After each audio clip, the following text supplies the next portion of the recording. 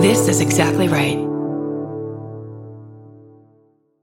Listen, we're all SVU fans. We love a family drama. We love a mystery to solve. And you got to get hooked into a story with the details. You need the visuals. You need the storylines with the twists and the turns. And that is what June's Journey has and more. June's Journey is a mobile mystery game that follows June Parker, a daring young girl on a quest to uncover the truth about her sister's murderer. Dun, dun, dun, dun. This is your chance to test your detective skills because you'll play the game as June herself. The game is filled with all these beautiful detailed scenes from the 20s, like lavish estates and gardens. And of course, little hidden clues are everywhere. There's twists, turns, catchy tunes. It all takes you deeper into this storyline. And if you play well enough, you can make it into the detective club. And there you can chat with other players and even compete with or against them, which is pretty exciting. And you never know which character might be a villain. Shocking family secrets will be revealed. And can you crack the case? Find out as you escape this world and dive into June's world of mystery, murder, and romance. Okay, love that. And guess what? It's all just one tap away. Discover your inner detective when you download June's Journey for free today on iOS and Android. That's June's Journey. Download the game for free on iOS and Android. Of the Law & Order franchises, SVU is considered especially watchable. We are the amateur detectives who kind of investigate the vicious felonies these episodes are based on. These are our stories. Dun, dun, dun.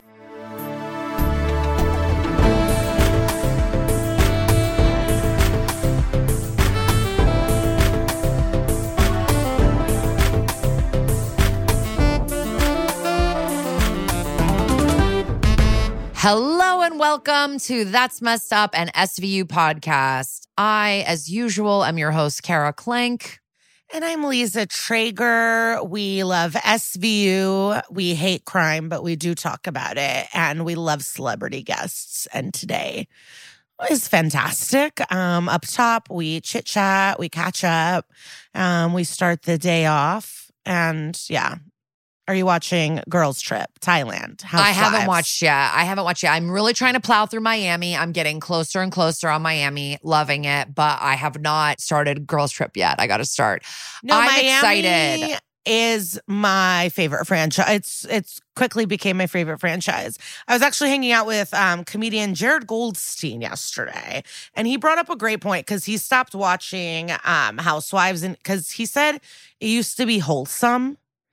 And now it's become more like jail, dark. Like, yeah, there has been a lot of crimes. darkness. And it is true because he said the height for him, and I had to guess his favorite moment. And then we were watching it. And it was when Kelly Ben Simone and Bethany met at a bar for Kelly to go, "You're down here and I'm up here." Yeah. And we watched it, and it was just like, but she did have a mental breakdown. That was pretty dark too, but it was like so funny. I don't know, but it was fun. Yeah, but I don't think Housewives was ever wholesome. I think it used to just be like flippant fun. And now we're talking about like widows not getting their settlements and like old people having their money grifted from them by a woman who's doesn't even use the money for real bags. She uses it for fake shit. Like, I just like it there is like darkness. And then like sisters fighting like on Beverly Hills. It's like, I don't mind seeing Kathy and Kyle spar a little bit, but like Jesus, like everybody hating each other and like the sister stuff is so dark. And, no, but you're right. That was the beginning of the true darkness. Was Beverly Hills? You stole my goddamn house in the limo, and Jersey. That was Melissa. Like that was real. The christening, like the fist fights, the family. Even like reading about Mary Cosby. I mean, I think Mary Cosby's a cult leader on Salt people Lake. Being like, bring her in. Back. She's coming back this season. They showed her filming, and I'm like so many people came forward and were like, this woman is taking advantage of people financially under the guise of God, which is something I truly hate. And then everyone's like, bring her back. She's great TV. I mean, like, I don't know.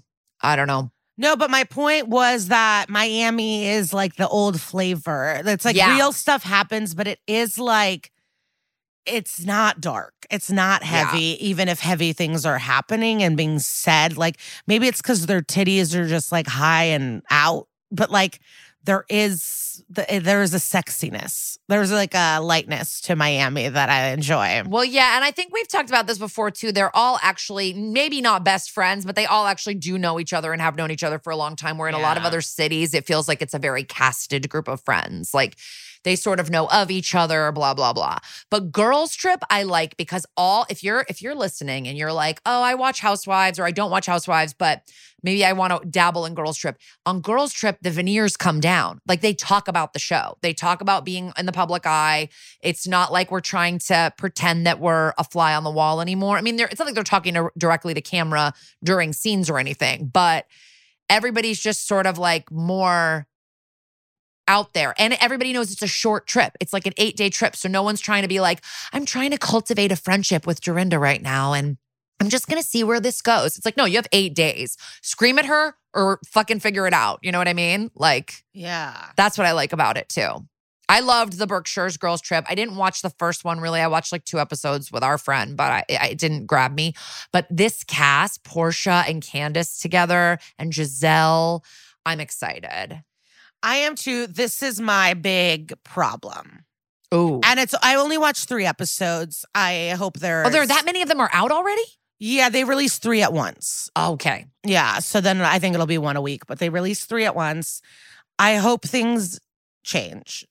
But it's very White Lotus in terms of they're like eating French fries. They're like going to restaurants where they're ordering like fried calamari. I'm just like, you're in fucking Thailand. It's kind of like disgusting to me. And like so the house manager's name is Pepsi and he's the shit. Like he truly is kind of the star. He's like that dude on Berkshire's, like the house. Well, that's so funny. There's like this new role that is like the wrangler that becomes like the houseboy or whatever. Yeah. And now there's a guy named Pepsi and is he Thai? Yeah, and he's heaven on earth. Like, I would love to stay at that house, and he wants them to have a good time. But like, he loves Portia. He is smitten for her, but she wants KFC. Yeah, and he gets her KFC, and she eats it in bed, and I relate to that. I relate to that Portia. Like sometimes, because I do that. Like me and my friend Alex Crawley, she lives in London, but like we vacation together. And we've been around the world together, and always on every trip, we love one night of like Domino's in our Airbnb, and we watch Ab Fab and eat Domino's wherever we are. I love that. Or like if we were in Mexico, maybe not that, but like we do an Ab Fab pizza night. Like that's just something we enjoy. So I understand the comfort of like that. But it's just kind of, especially after White Lotus and like the scathing kind of like takedown of that kind of travel culture, it just kind of grosses me out to watch them in Thailand going not and ordering eating any Thai food, American style egg rolls. Like I don't know, it's just like I don't like it. And then they went to an elephant sanctuary and are disgusted. Like my life dream is to hug an elephant. Like there's nothing I would want more, but they are disgusted. They don't want to be near an elephant. They don't want to be by the poop. They do not care. They're running away. Like the employees are like, please stop running. Like they are like, go eat lunch, get away from it. Like it's just a little bit like gross to me. But I don't know because I also like the idea of like, yeah, we're renting a house in Costa Rica. Let's just like be at the house. But like, going to Thailand and then going and ordering French fries and fried calamari. I don't know. I just like, I'm judging from it. And I know they're there to work. I get it. They're there to film a show. But you're in Thailand. But it's only 3 episodes. So I don't know. Who else didn't Dallas go to Thailand? I did not watch Dallas. That was I think Dallas went to Thailand and like Leanne was all like, you don't walk there at night and was like acting all like. Oh, I did watch an episode where like someone refused to follow the rules of the sanctuary where it's like, just take off your hat. Like they told you not to wear a hat. Just don't fucking do it. And like they wouldn't follow the rules. It's just like, I don't know, it bothers me. Oh, yeah. It bothers me too. Because again, it's like a bad you're setting a bad example for Americans abroad. And this is the culture. This is the custom. You have to follow their rules. Like, it's like if someone comes in my house, I don't care if you keep your shoes on in my house. But if I go in someone else's house and their shoes off house, take your goddamn shoes off, you know? Yeah. So I don't know. I am excited to watch it, but yeah, some of the xenophobia is probably going to get a little bit tiring because that's something you didn't really have to deal with in like the Berkshires or in where'd they go the first one, Bahamas or something. Yeah, it was just like like a beach trip is different. Yeah. But maybe they can't film in certain places and that's why they have to do like more resorty things. Maybe this was filmed during COVID times. Like, I don't really know what's going on, but it just was like, and maybe it really is like a White Lotus thing where I'm like noticing it more because of the satire of the show of like, and why White are you Lotus traveling? season 3 is going to be in Thailand. Wait, was that confirmed? Yeah. I didn't see that. Oh, yeah. Oh my God. I didn't know. Holy shit. I didn't know that was confirmed. I'm on the internet all fucking day. How did I miss that? I just saw it yesterday, something that said like buckle up for season 3 of White Lotus in Thailand. Oh my God. I also saw I didn't see that, but I saw Megan Fahey's going to be in a Nicole Kidman project. So that's exciting for our former guest. Oh, yes. She's getting Thank God we got her up. before she blew up. Oh my God. We got her right on the cusp. We couldn't have gotten her. We couldn't have gotten her now. Oh, maybe we could have. She is cool. I mean, but she does like you from the Comedy Store and stuff. But I did my honeymoon in Thailand. I went to the Elephant Sanctuary. I am obsessed with. I had the best trip there. It was the best. I love it there so much, and the food is amazing. And I'm not like, I can't eat all spicy foods, and I don't eat meat, but there was so much for me to eat. I loved it. And I was not ordering French fries. When I lived in Italy, I would definitely be like, and this was when I ate meat, I'd be like, I just want to have like a big burger and fries that's like not from McDonald's or I would always want to get a BLT and I would go to Hard Rock Cafe. Like every once in a while, my friends and I would go to Hard Rock Cafe just to have like an American meal. And that's fine. That's not what I was demanding on an 8-day trip, to Thailand. I wouldn't shame anybody for wanting to have like the comforts of home once in a while, but it's 8 days. You can't live without KFC. Portia, my darling. Immediately. Reality TV gold. Maybe she was wasted, but I don't know. It's just like, it's gross to watch. Maybe she was trying to test Pepsi to see how far he would go for her. Yeah, and then they gave Leah the worst. But Leah is, because I've been watching. Is she flopping?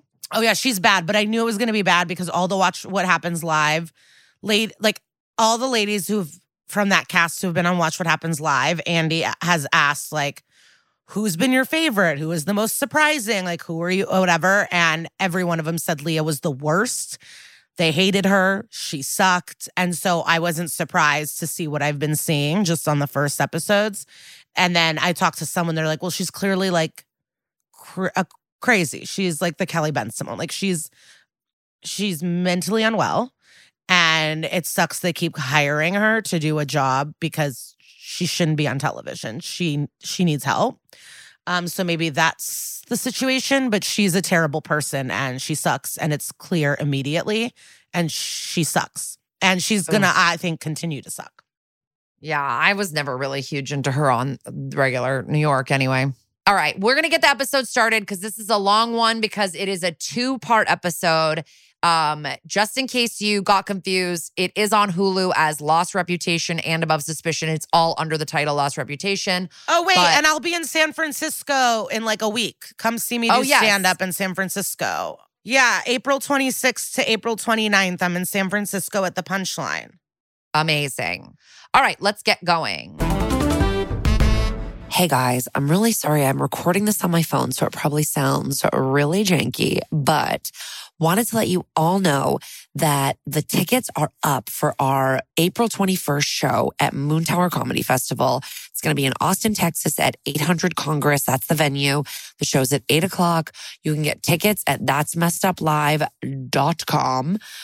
Please head there, buy tickets, come see us.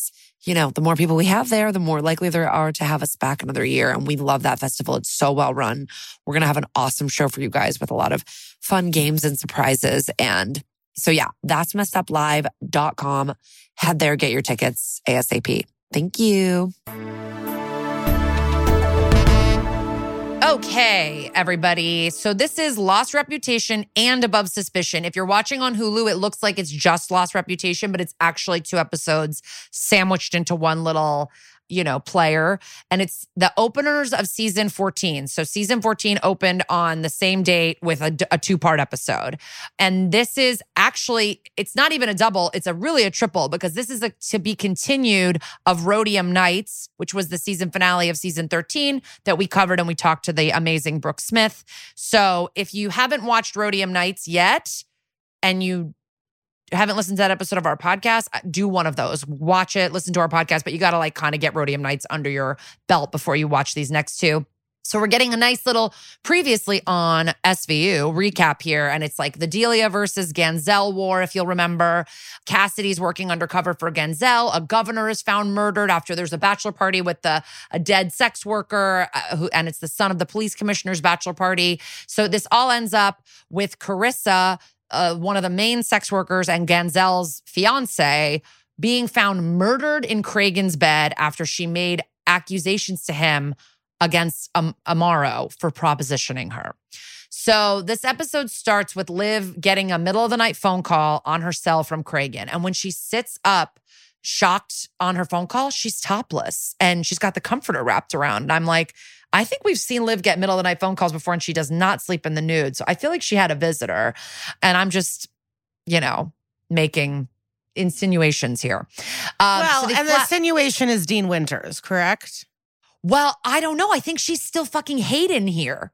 Harry Connick Jr. Oh, okay. Because season 1 is like where she's truly in bed with Dean Winters. And that was like the early days where I think they were still finding what they were going to be doing.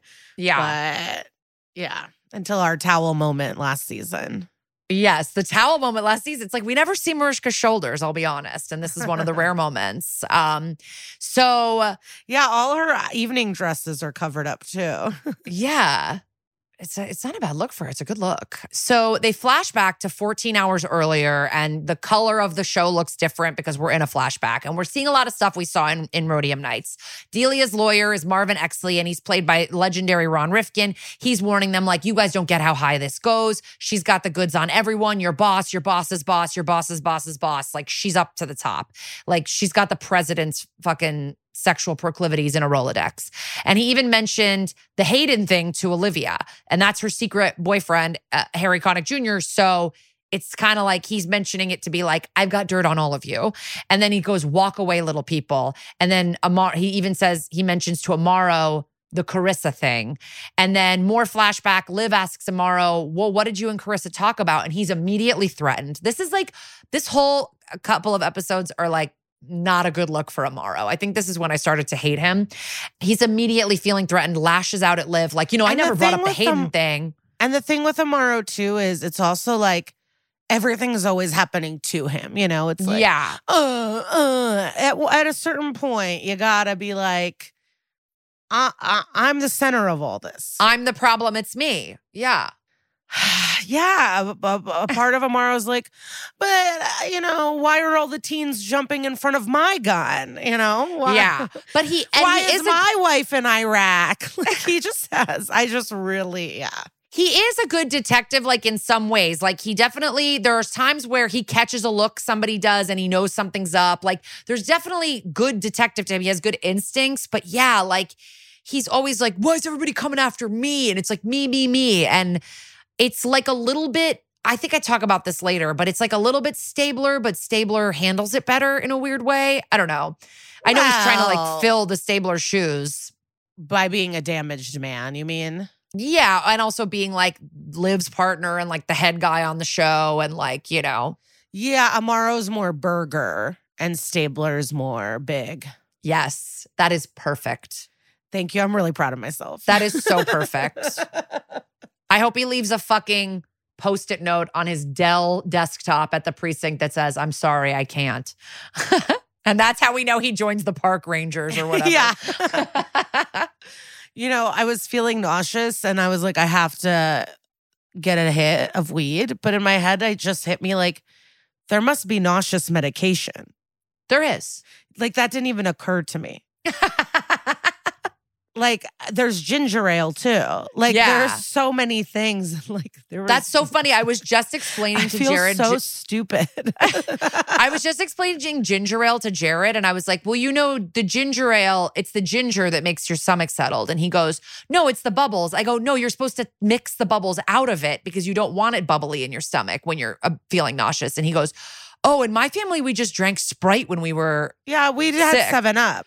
I thought it's the ginger in ginger ale is what's supposed to settle your stomach. Scoop the bubbles out. My mom would do is twist a spoon inside the glass until all the bubbles popped, like until all the foam came up and then went away. Made it flat. Supposed to drink flat ginger ale. That's a Clank special, though. No. Casey, because that's I have a no doctor. one else to call on. That's a Clank special that most people Another are drinking person just told me recently that they poured it into 2 cups like this, 1 cup, 2 cups to get all the bubbles out so that it would be flat. That is a really sophisticated thing that I don't think reached a lot of households. For me, it's like if my stomach is hurting, I don't want something that's going to make me burp or like bubbly. So that's why you flatten it. It's like, I think it's drink 7, get the puke, like get it out. Oh, yeah, 7-Up. Casey's saying he drank 7-Up when he was sick, and Jared drank Sprite, and I was like, "You guys are nuts." We were a 7-Up family bubbles. Too. Okay, I'm flat ginger ale. I think that's what the nurse used to give us at school too, flat ginger ale. Anyway, maybe it's Connecticut. I wonder if it's regional. Oh my God, great. That's true. You two are both Midwest. I hate when Lisa and Casey gang up on me. All right. This is going to be a Midwest podcast. Yeah. So Amaro's all like threatened and he's saying to Liv, like, you know, I never brought up Hayden and I knew about it right away. So now they're like in a fight. These two are fighting and they're partners. And I remember thinking back when I was watching these live that something was going to happen, thinking something might happen between Amaro and Liv. And now when I look back, I'm like, why do I think that? I think that's just the whole thing. A man, woman, will they, won't they? Yes. Moonlighting, that's it. Liv is hot. Everyone's hot. Will they fuck? Yeah. For everyone. Totally. Yeah. But he starts fucking Rollins next season.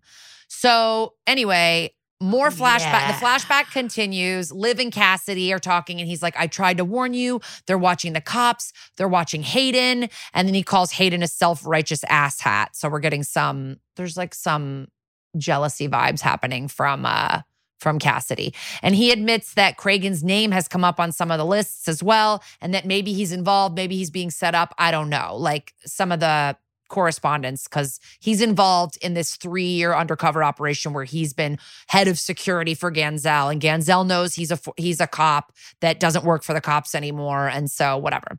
Carissa and Amaro, they also show them in the flashback. They're outside the precinct. It's when she wants to confess about the governor's death, but she's scared. She wants protection, but she won't go into the precinct with Amaro. He gives her his card. Then he goes home to his miserable marriage with Maria, and she wants to talk, but then he gets a phone call from Carissa, and she's upset, and Maria's being annoying, like, oh, you can talk to her, but you can't talk to me. And it's like, this is why you guys both suck. You both put yourselves in the center. And you've got little Zara over here, this terrible little actress. And neither of you can pay attention to her enough. And so then he gets off the phone call with a witness in a case. And then she doesn't even want to talk to him. It's like, their marriages. We talked about this with Laura Benanti. It is joyless. So now it's Carissa meeting Cragen at a diner where she tells him, oh yeah, Amaro offered to protect me if I went to a hotel with him. Then we see Ganzel getting a call from Carissa. And then Cragen is walking on the sidewalk looking very dazed, like he's blinking a lot. He's kind of like swaying side to side. Carissa catches up to him and she's like, Captain, you forgot your keys. And then she's like, are you okay? And starts to walk him home. So now back to present time. Finally, Cragen is in a Hanes white t-shirt, letting Liv into his apartment. And he says he's already called 911 and he didn't touch anything.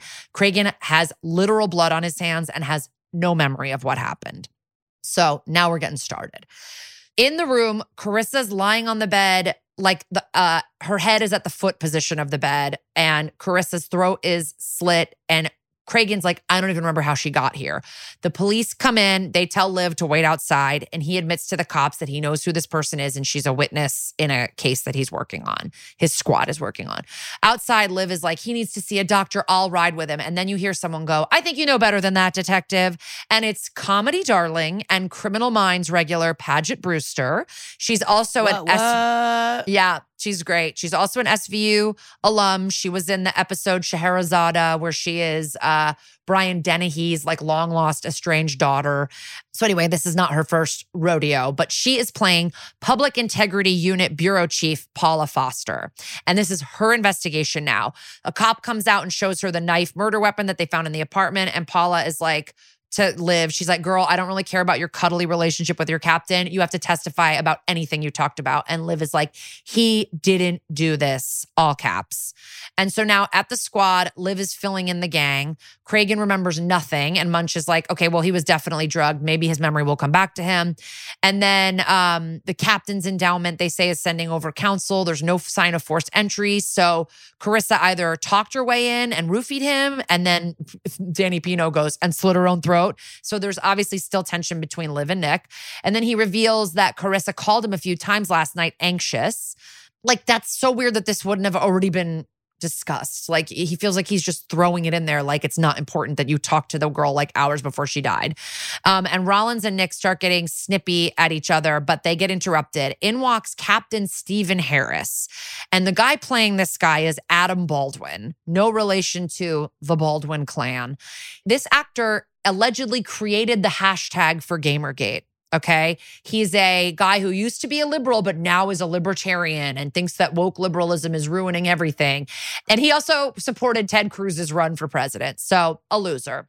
This guy, Captain Stephen Harris, he's the temporary captain of SVU. And he's like, all right, guys, I know you all love your captain, but we cannot touch this. And Liv's like, you don't really get SVU. Like, you don't get what kind of squad we are. And he's like, I consider this an elite squad, which you never really hear them say. That's kind of fun. And he goes, I'd hate to see it broken up. Boom. So Finn gets the politics of it all and he's like, okay, daddy. And then the guy is like, wear better clothes. And Finn's like, what the fuck? I was just supporting you. So Paula Foster walks in and is like, dress code is the least of their problems. And she reminds them all about obstruction and tampering with evidence is a crime. Don't discuss this case with anyone or amongst yourself. And Munch goes, not even the press? And it's just classic Munch. And she expects full cooperation. And then on the way out, Liv's like, can I have a word? Meanwhile, the temporary Captain Douche is there like, there's a reverse massage complaint at some hotel where a celebrity has been grabbing someone's junk. Who wants it? And the squad's like, eye roll. Like, we're in the middle of like a huge, juicy case involving our captain and warring pimps. And you want us to go to like someone getting their penis grabbed or whatever. So Liv, not that that's not an assault. Please, I'm not trying to demean it. No one should be able to do that. But for the squad, it's not what they want to be working on. Liv tells Paula at the elevators that she thinks Cragen's being set up in this Ganzel versus Delia war. And she's like, okay, maybe he is, but the optics are bad. We can't be perceived as giving Cragen special treatment. Everyone is going to be covering their asses right now. And Liv's like, including you. And Paula's like, girl, I've been running this unit for 7 years and you've never heard of me. I'm not gunning for publicity. I'm no one's friend, but I have everyone's respect. And I love that. Put that on a t-shirt. I'm no one's friend, but I have everyone's respect. I mean, I don't feel that way about myself, but it would be funny to wear that on a t-shirt. She also knows Liv isn't going to drop this and just asks like, look, I'm not going to like insult your intelligence. I know you're going to keep working on this case. Can you just please share all the info with me? And she's like, yeah, why don't you vet my captain and not rush to judgment? Like, I'll share info with you, but you like don't just rush to judgment on my captain. He's a good man. And these two look like they'd have a fun night out together at like a wine bar under different circumstances. Like, I think that they have a fun vibe. So cut to Cragen in his undies at the Emmys office, and his longtime pal Melinda Warner has to take pictures of his bod and he has to drop his shorts. It's humiliating. Could no one else at the office do it? I just think that's insane that his bestie has to do it. I know. They're at parties together. They're at dinner parties drinking wine with Cragen's new girlfriend and Liv at Liv's apartment. Like, that's weird. Like, anyway, because like I feel like if I was her and I saw Cragen's penis, I'd never be able to get it out of my head every time I saw him. I'd be like, oh, there's the penis. Like, it would just pop in, you know? Now Cragen's in like a nice office awaiting interrogation. So Cragen hasn't been arrested or anything yet. He just went and got like personally processed. They were taking photos of like scratches on his back, his penis, like whatever, swabs, everything. And Cragen is now in a nice office awaiting interrogation with his lawyer, who's like a baby. It's like the guy looks really fresh out of law school. And he's obviously been sent by like the captain's endowment or whatever. And that's not really he doesn't have like a Lionel Granger or anybody good. Yeah, so but Paula should. He knows I so know. many people. It's just like, this is crazy. I know. And you would also think for the publicity that somebody high up would do it, just like for what a highly publicized case this will be. So Paula comes in apologizing. She goes, I had a personal emergency with my daughter. Okay, moving on. Cragen explains how Carissa asked him to meet to give info on the governor's murder. She said it had to just be me alone. And he said he had never talked to her before. And she's like, well, why do you think she called you? And he goes, gee, in hindsight, I think she was setting me up. And I do love sassy Cragen. It's really fun.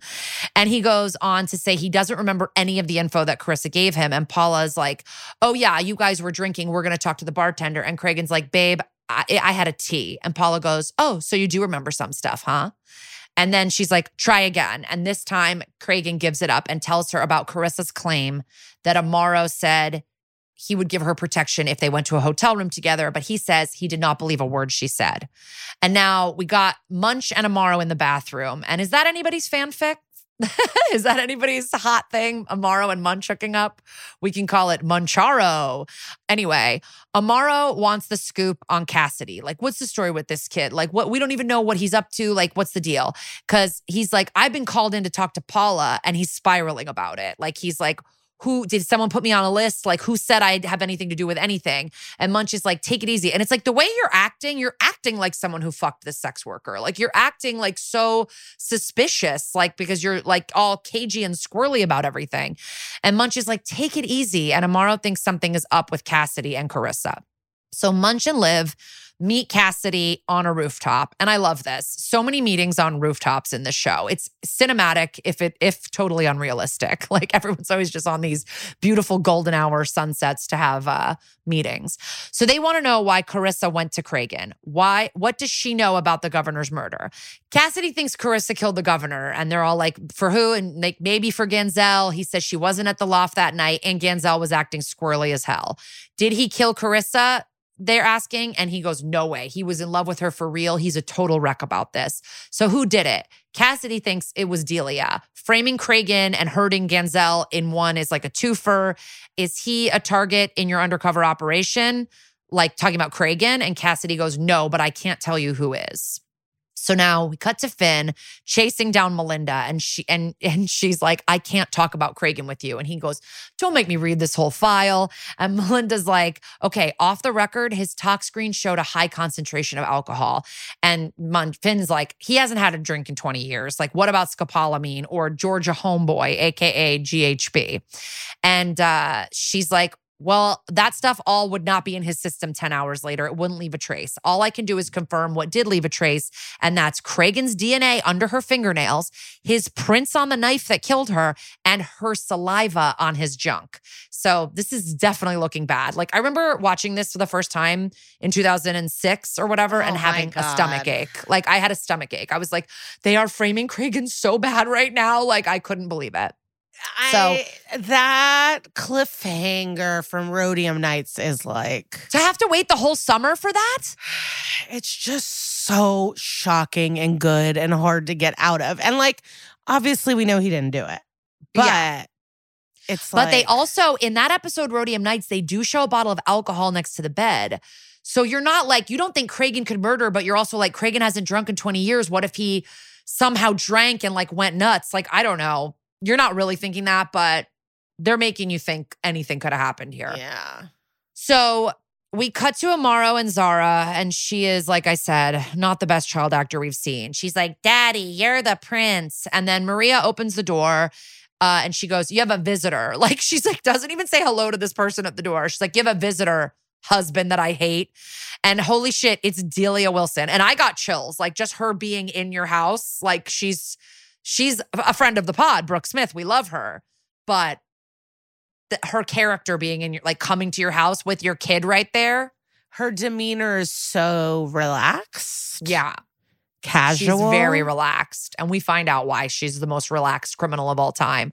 Amaro is pissed. She's in his home. Like, he scoots Zara and Maria out of the room. And he's like, get out of here. What are you doing here? And she's like, listen, you're being played by Ganzel and Cassidy. Your captain is in a vice and he'll throw you over if he has to. And then he tells her to like, get the fuck out of there. But I think it gets into his head, right? So now Liv is at a hotel with Cragen, explaining how they're all working behind the scenes on this case, even though they're not supposed to. And he's like, you guys should back off. They got me. They're after Amaro. And he blames himself. He's like, I let my guard down and they were looking for the weak link and they found him. And Liv is like, do I have to give you my usual victim pep talk? Like, you did not do anything wrong here. And then Cragen's lawyer calls and tells him to turn on the TV. And it's my girl, Sue Simmons. Love her. Been watching her my whole life on television. She is a newscaster. And if you don't know who she is from living in the New York tri-state area, you might remember she had a viral video moment where she was on a hot mic going, what the fuck are you doing, to a producer? And it went viral because it's so fucking crazy and funny. But she does rule. And guess what? Well, guess what her and us have in common? What?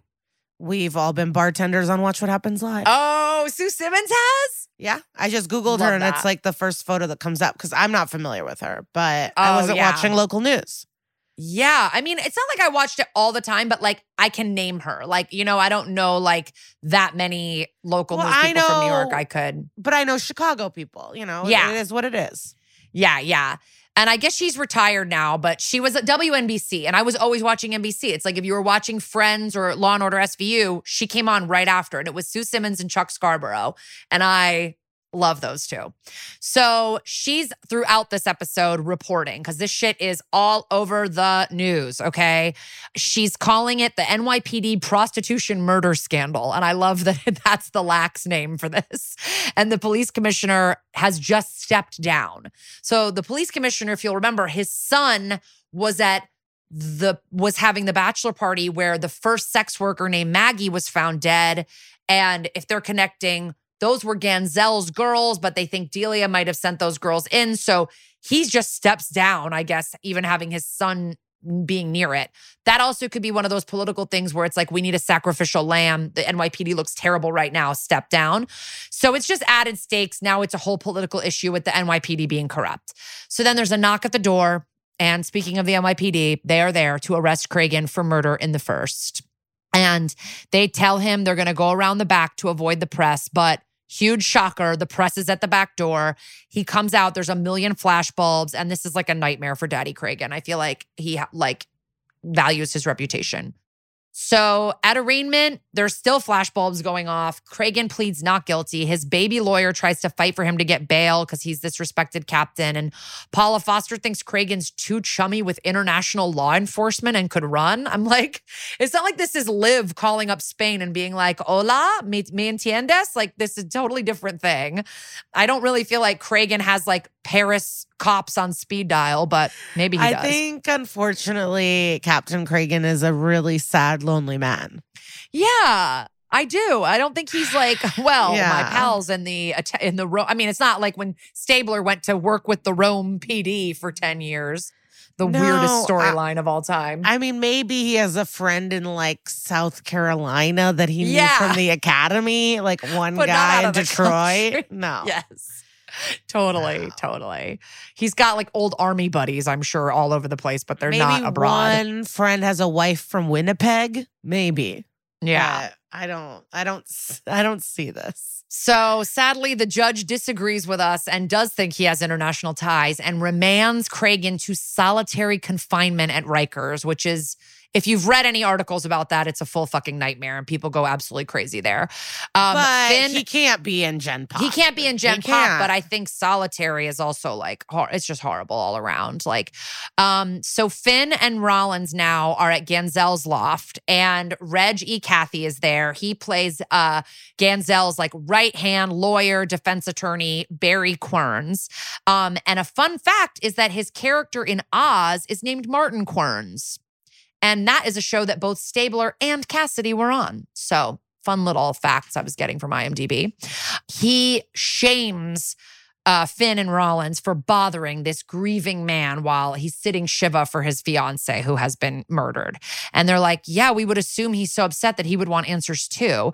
And then they cut to Ganzel and he's sitting on this like little like love seat or couch and there's so much food on the table in front of him and there's no one there sitting Shiva with him. It's like his lawyer and one sex worker who he employs. So like, and he just has this huge spread. The food looks good. It's like bagels. It looks really fun. They lean into Ganzel's Judaism a lot, which is like, he is a funny character. Like he is like an iconic side character on SVU, if you ask me.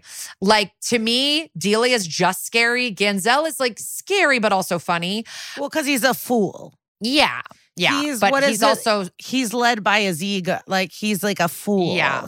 But he's also unscrupulous, we find out. Like, he doesn't really, no one is safe. But so they ask him, when did you last see Carissa? He goes, we made love that afternoon, which I don't like saying, but I do have to quote. And they're like, why do you think Carissa called Amaro and Cragen? And he goes, probably because she was nervous that Delia was coming after her as a way to hurt me. She knew Carissa was my most precious like thing. And like he said, the bachelor party for the commissioner's son, Delia slipped that underage escort in there and killed her to set me up. And then they go, yeah, and then you killed the governor to get back at her. And then Barry, the lawyer, is like, nah, she probably did that herself to further frame Ganzel. And Ganzel goes, there's nothing more dangerous than a trapped whoremonger. What a line. He says, all of this is Delia's revenge, all of this. So now we cut to a deposition with Delia, her lawyer, Exley, and then it's Paula and Benson on the other side of the table. And he immediately, Exley goes to Paula, how's your daughter? Feeling better? And, they have shit on everybody. So Exley asks if Benson really needs to be there. But her gal pal Paula is like, I invited her. He just says, the only reason I mind her being here is that we have sensitive info about Cragen, and Liv's like, oh, you haven't set him up enough? And it's like, she's perfectly demonstrating why she should not be there. Like she cannot possibly get like a clean deposition from someone while a woman with a vested interest in getting rid of the main suspect is sitting in the room. Anyway, he slides over a bunch of images of Cragen romancing a bunch of escorts. It's like photos of Cragen in restaurants and blah, blah, blah. And music plays at the same time. Like the music that's playing makes you think, these are bad. Like these images are not anything to be trifled with. So Delia claims she has no other receipts because Cragen used payphones and paid with cash, because the implication is that Cragen used Delia's girls to go on dates with and do God knows what else with. And they can provide details on his kinks, like he likes choking, restraints, knife play, and Liv is like not here for this. Like she does not want to hear it. And Paula wants to know like, okay, well, what's the deal? And they're like, well, you have a charge of criminal prostitution. Drop it in exchange for Delia's testimony about how Cragen abused escorts. And they're like, what about Maggie Murphy, the escort at the bachelor party? And he goes, well, I'm sorry to hear the commissioner resigned. Obviously, they're behind that. But you have evidence that it was Anya Solar, Colombia. He calls it the enlightened nation of Colombia, which is a dig. Oh, what's the dig? Like he goes, good luck getting the enlightened nation of Colombia to extradite her, acting like Colombia will never send you back this criminal. Like they're just not going to cooperate with you. Delia says, Anya trusts me. I'll get her here. So now we're talking about getting Anya over to the United States again in exchange for immunity on the Maggie murder charge for Delia. And Paula says, get Miss Solar on U.S. soil and then we'll talk. And Exley's like, we have all the chips, bitch. Call me when you're ready to bid. And Paula has a face like, ugh, they're right. Like, I have nothing. So after they leave, Paula and Liv chat, and Paula's like, that clown pretends to care about my daughter. And then she explains to Liv that her 9-year-old daughter has Lobstein syndrome. It's very rare, and I think it's the same thing as brittle bone disease. Sound like lobster. You know what I mean? I know it does sound like lobster, but it's very, very rare.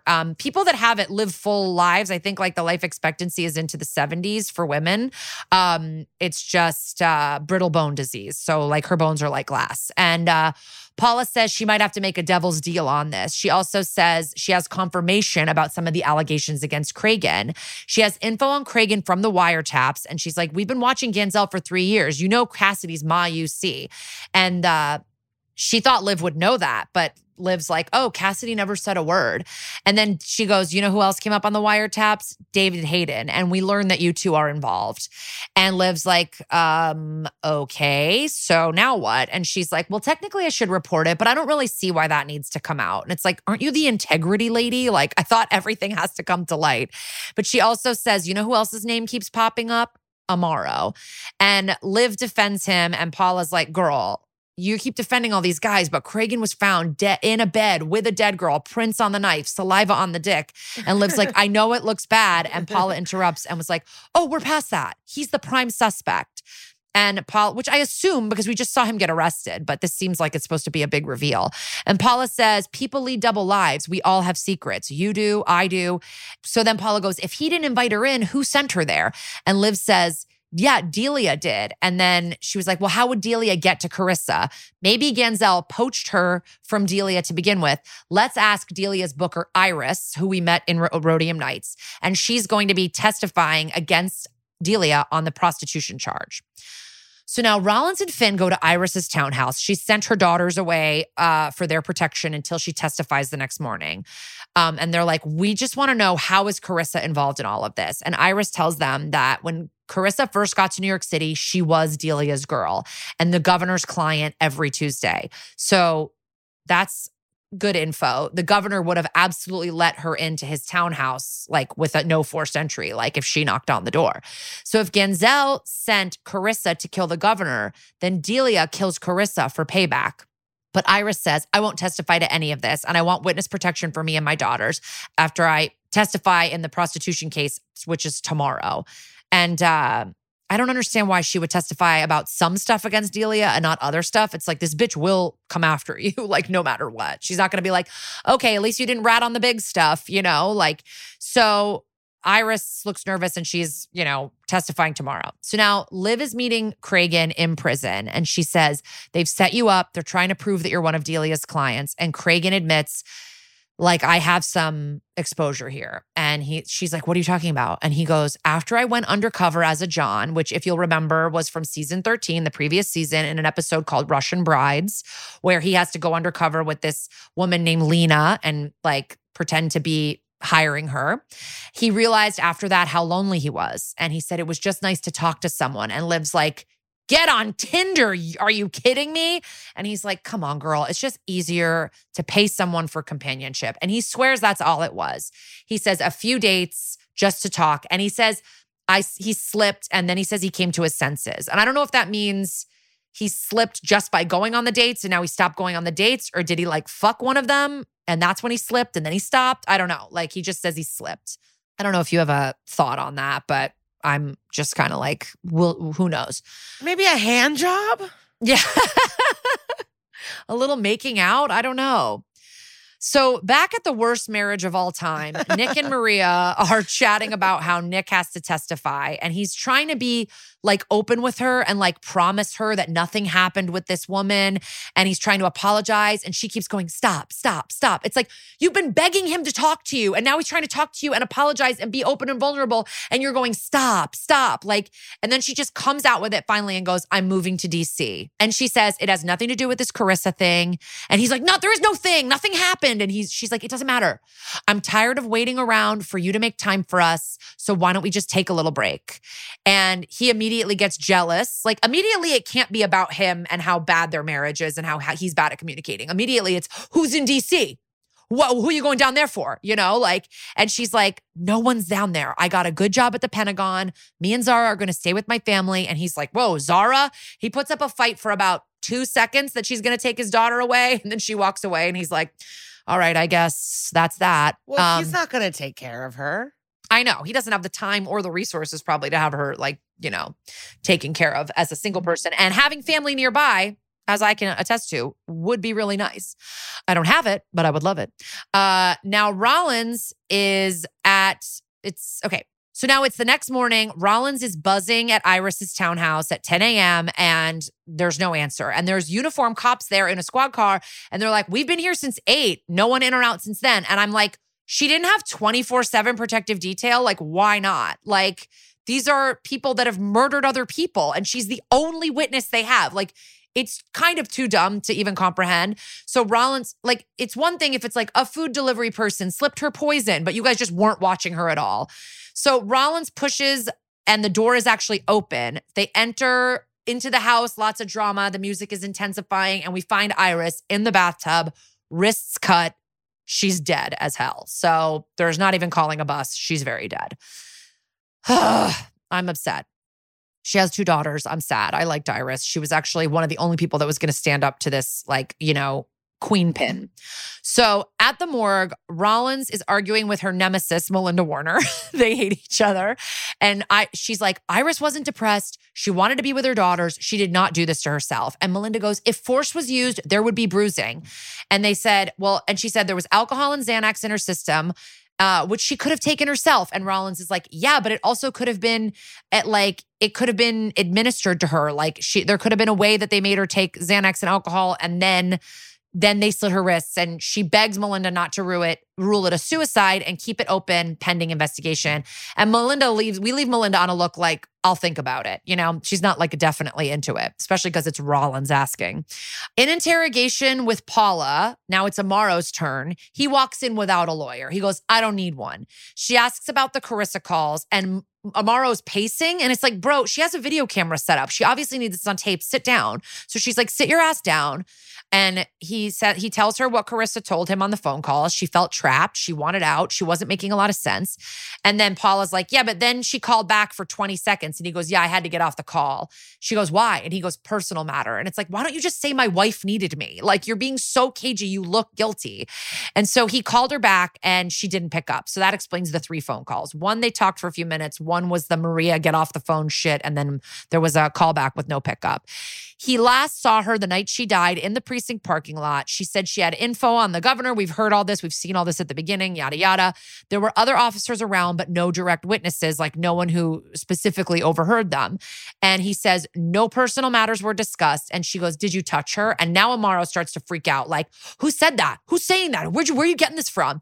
And he's like, she goes, did you suggest a hotel? And your behavior never crossed the line. And he gets up. He's furious. He's like, where are you getting all this? I am married. I have never looked at another woman. And it's like, well, you literally start fucking Rollins next season. So don't act like you're a full altar boy. But Paula is like, dude, you need to chill. And Amaro starts talking into the camera like, you happy now? You got what you wanted? And like, this is why he sucks. It's like he has no ability to keep his cool. The gang is now at a super cute bar discussing, like, it looks cute. It looks like a real New York-y fun bar. And I love this. This happens like multiple times throughout this episode and the next one. They're having kind of like a Nancy Drew little club. Like they're meeting in separate locations to chat about the case. And it's really kind of cute to me. And they said Melinda did not rule Iris's death a murder. And Finn's like, we all have to watch our backs. And Amaro shows up like the dork at school who no one likes. And he goes, I thought we were meeting at noon. And Munch is like, we thought you should sit this one out. Colds, ice colds.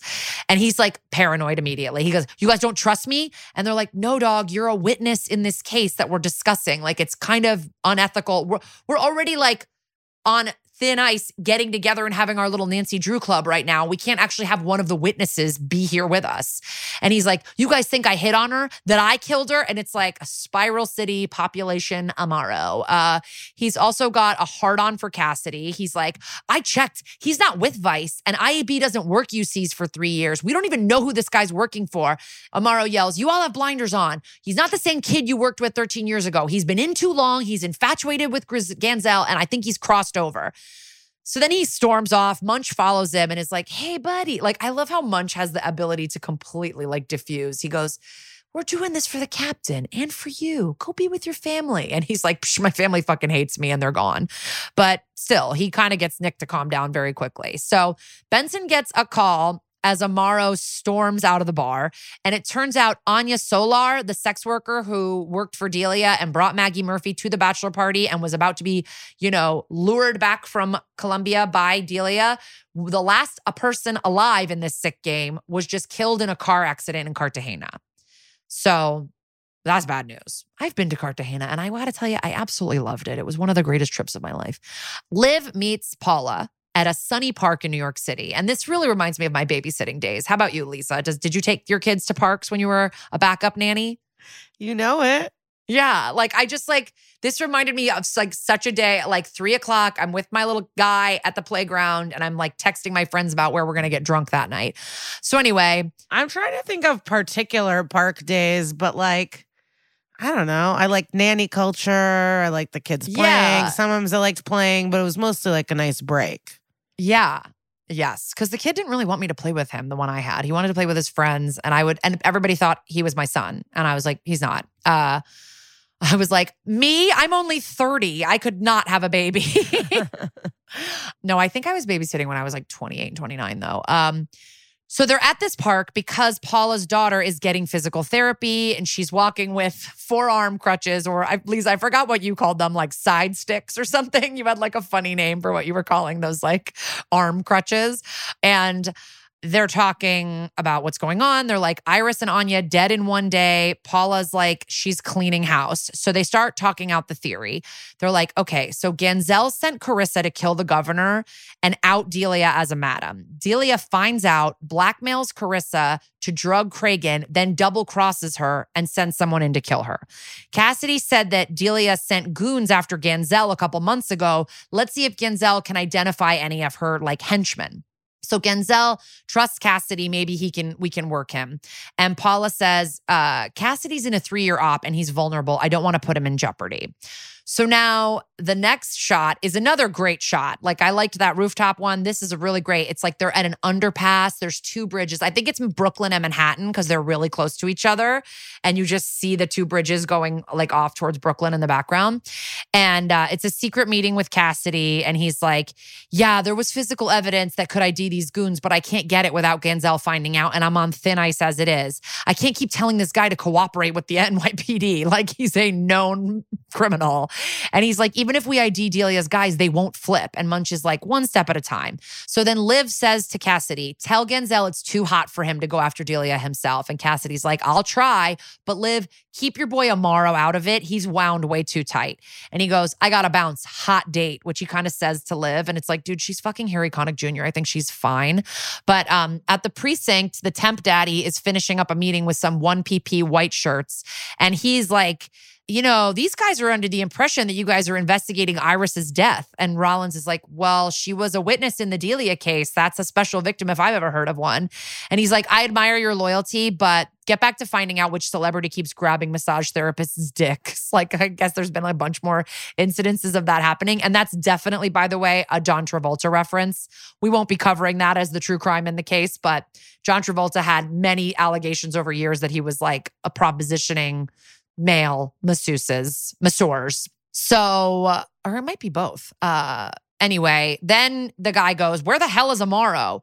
Cut to a Chinese restaurant where Cassidy's on a hot date with his mom. Cute. I sound like Brent Sullivan. With his mommy. Amaro walks in like a hot-headed psychopath, interrupts their meal, and is like, I need to borrow your son. They go into the bathroom and start fighting. Cassidy calls him Ricky Ricardo, which is a wild, like, it's an I Love Lucy reference, obviously referring to the fact that Amaro is Cuban. But I also read on the IMDb fun facts, Danny Pino played Ricky Ricardo, played Desi Arnaz in a TV movie about Lucille Ball. So, whoa. Yeah, kind of a connect. I've performed at the Cabana Club. Yeah. In Jamestown, New York. Oh, yes. That's where that horrible statue of her is. But I think they took that down, right? No. They have the horrible one, and then they built a newer one that's nice. So both are still there. Oh, good. I was in Palm Springs last weekend, and there was a beautiful one of Lucy in Palm Springs.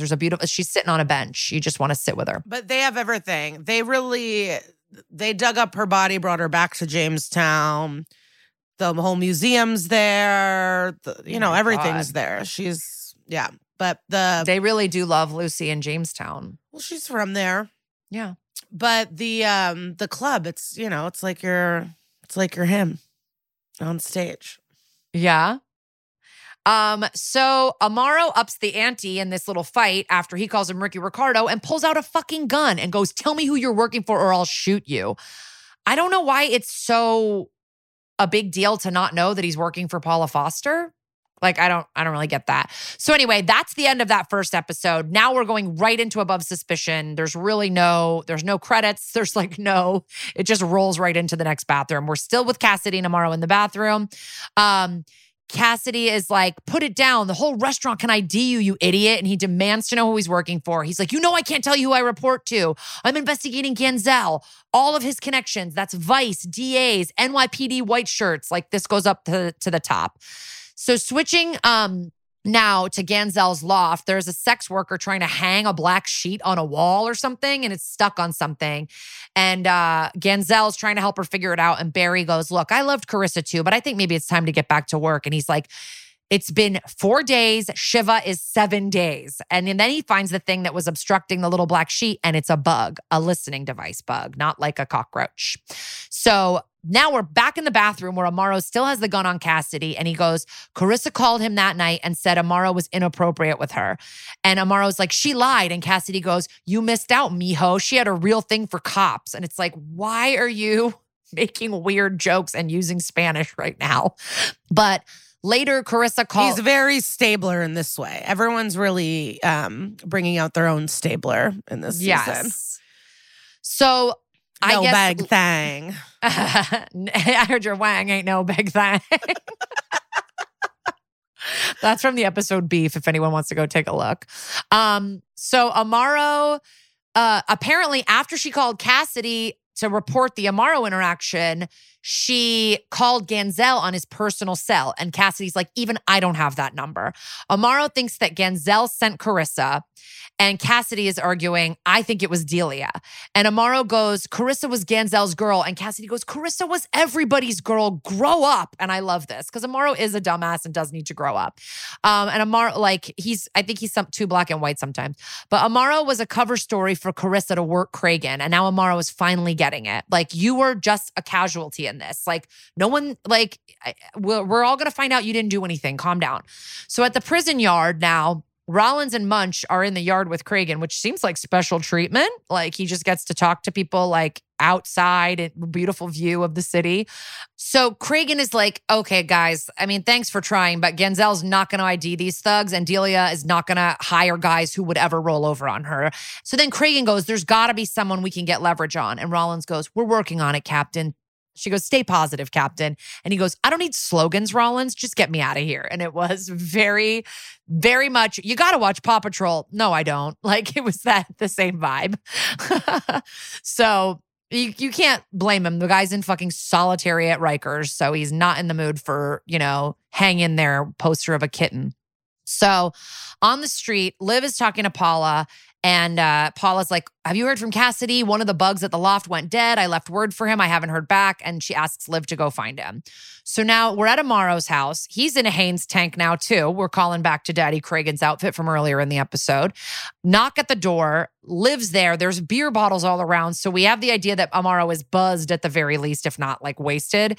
And she's like, we lost contact with Cassidy and we talked to his mom. And she said you were the last person he was seen with and you locked him in a bathroom.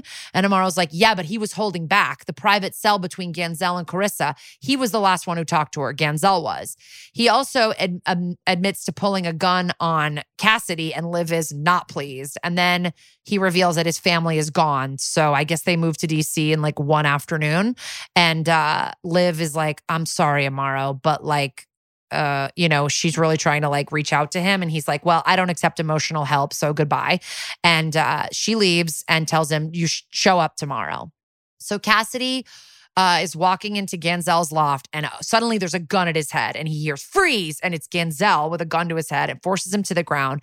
And then it takes a long time, but he's like, oh, Cassidy, it's you. And he's like, you couldn't tell that from when all the time it was forcing him on the ground.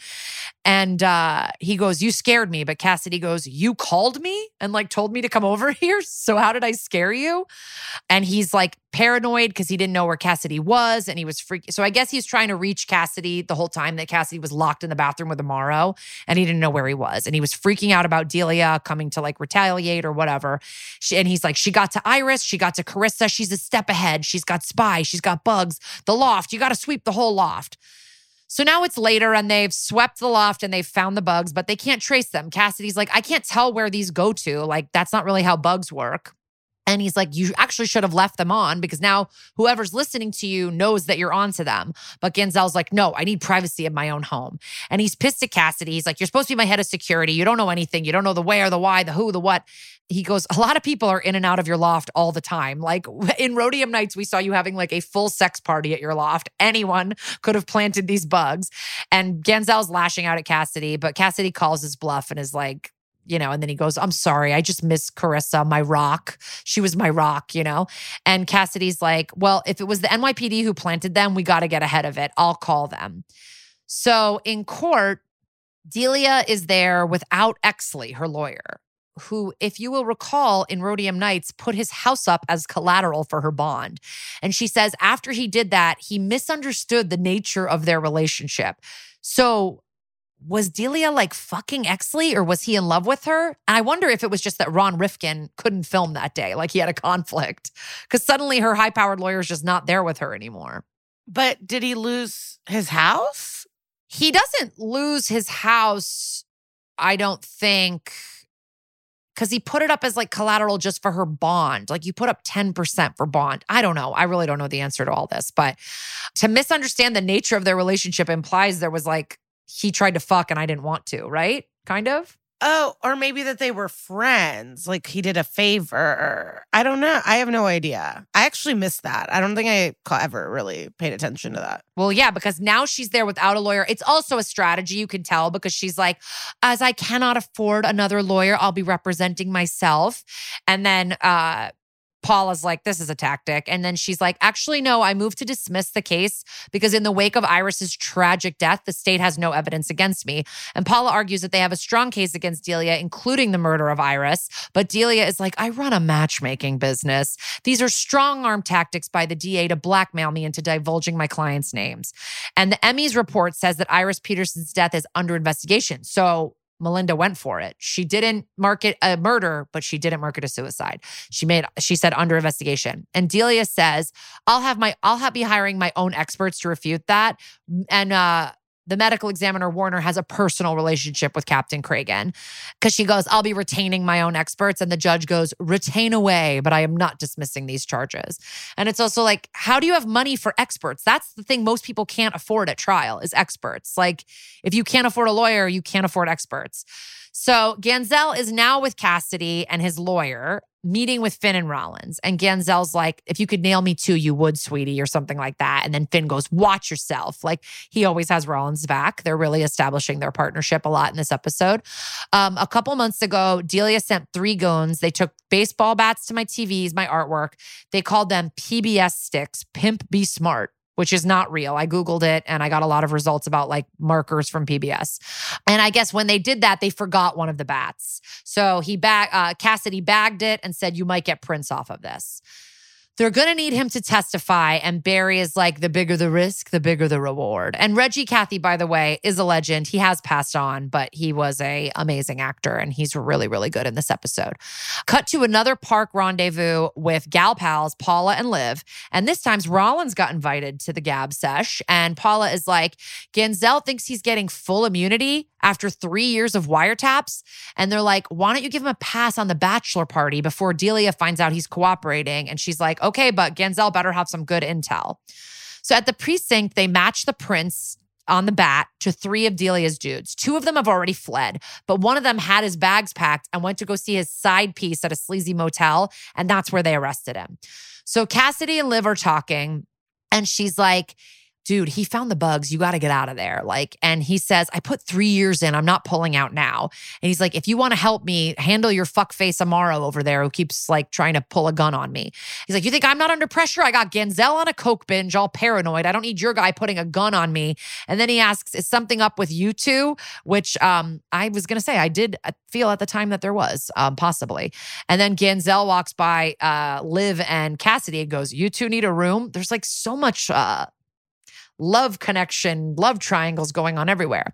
So they go outside and there's a situation. 2 guys are trying to break into Genzel's SUV outside of a police precinct. One guy runs. The other guy keeps keeps trying to jack open the car, even after Olivia says police like twice. Liv chases after the running kid. The guy that's still at the car pulls a gun on Cassidy, then points it at Ganzel. Cassidy keeps going, drop the gun, and this guy will not do it. Then a female uniformed officer shows up, and she's like, everyone drop it. And Cassidy's like, I'm on the job. I'm on the job. And the car thief goes, me too. I'm on the job. I'm on the job. He's just like repeating the same language. And I think that's why they have that color of the day thing, because you can't just say like, I'm on the job. If anyone's watched SVU, they can just say that. It's actually a joke how insane this entire situation is. So Liv, who has already cuffed the runner, starts coming back being like, police on the job, do not shoot, over and over and over again. And this female cop shoots Cassidy twice in the chest, like blows him away. And Liv immediately radios in, and we get the most intense call a bus of maybe the entire series. Like she screams it so intensely. So now Liv is with Cassidy in the ambulance. He starts flatlining. They're bringing him back. Now we're at the hospital. Finn and Munch and the temporary douche daddy are there, and they're all like, what happened? And Liv is like, some rookie shot him. She must have gotten nervous, or maybe something else went down. And the captain is like, IAB needs your statement now. And she's like, I'm kind of busy with my maybe dead ex-coworker and ex-hookup. Like, not now. In the hospital, Liv is crying. She's talking to Munch and Finn and confessing how she and Cassidy had a moment a few years back, which was season 1, as we know. And she goes, I didn't handle it well. So she's like blaming herself. And Finn goes, I bet he doesn't hold that against you. And then Munch goes, no, he probably does. And it's a funny moment. And then Captain Gamergate comes out and says, the bullet missed the artery, but it got his spleen. And Ganzel is there too. And he wants to see Cassidy. He wants to set up everything, pay for a private room, call in contacts that are cardiologists. He's like, only the best for my Cassidy. And then this dick captain guy goes to Benson, okay, IIB wants to see you now. And they said I can come. And she goes, I don't need my handheld. I'm all good. And he goes, not your call. And I'm like, I hate this man so much. I'm sure I would hate him in real life, but I really hate his character. At the questioning with IAB, they tell Liv that this girl officer is 2 years into the job and it's her first time ever firing her weapon. And Liv goes, and probably the last, it was a bad shooting. And the IAB guy goes, my job, not yours.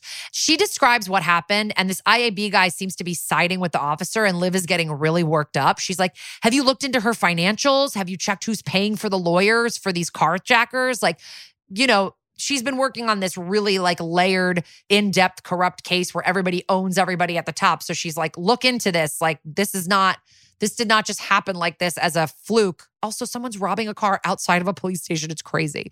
The captain asks for the room and the IAB guy leaves. And she says, I think Ganzel made Cassidy and that this was a setup.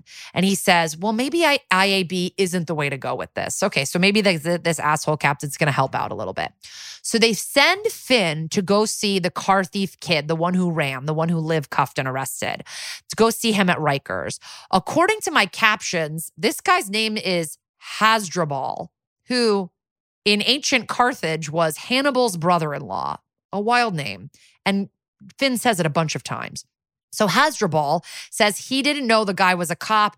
And Finn's like, dude, just tell us what you know. You know they don't like cop killers out in jail or at the DOC, like Department of Corrections or NYPD. Like, they don't like cop killers. So do yourself a favor, help yourself out. So Finn is now at the little bar, Nancy Drew Club.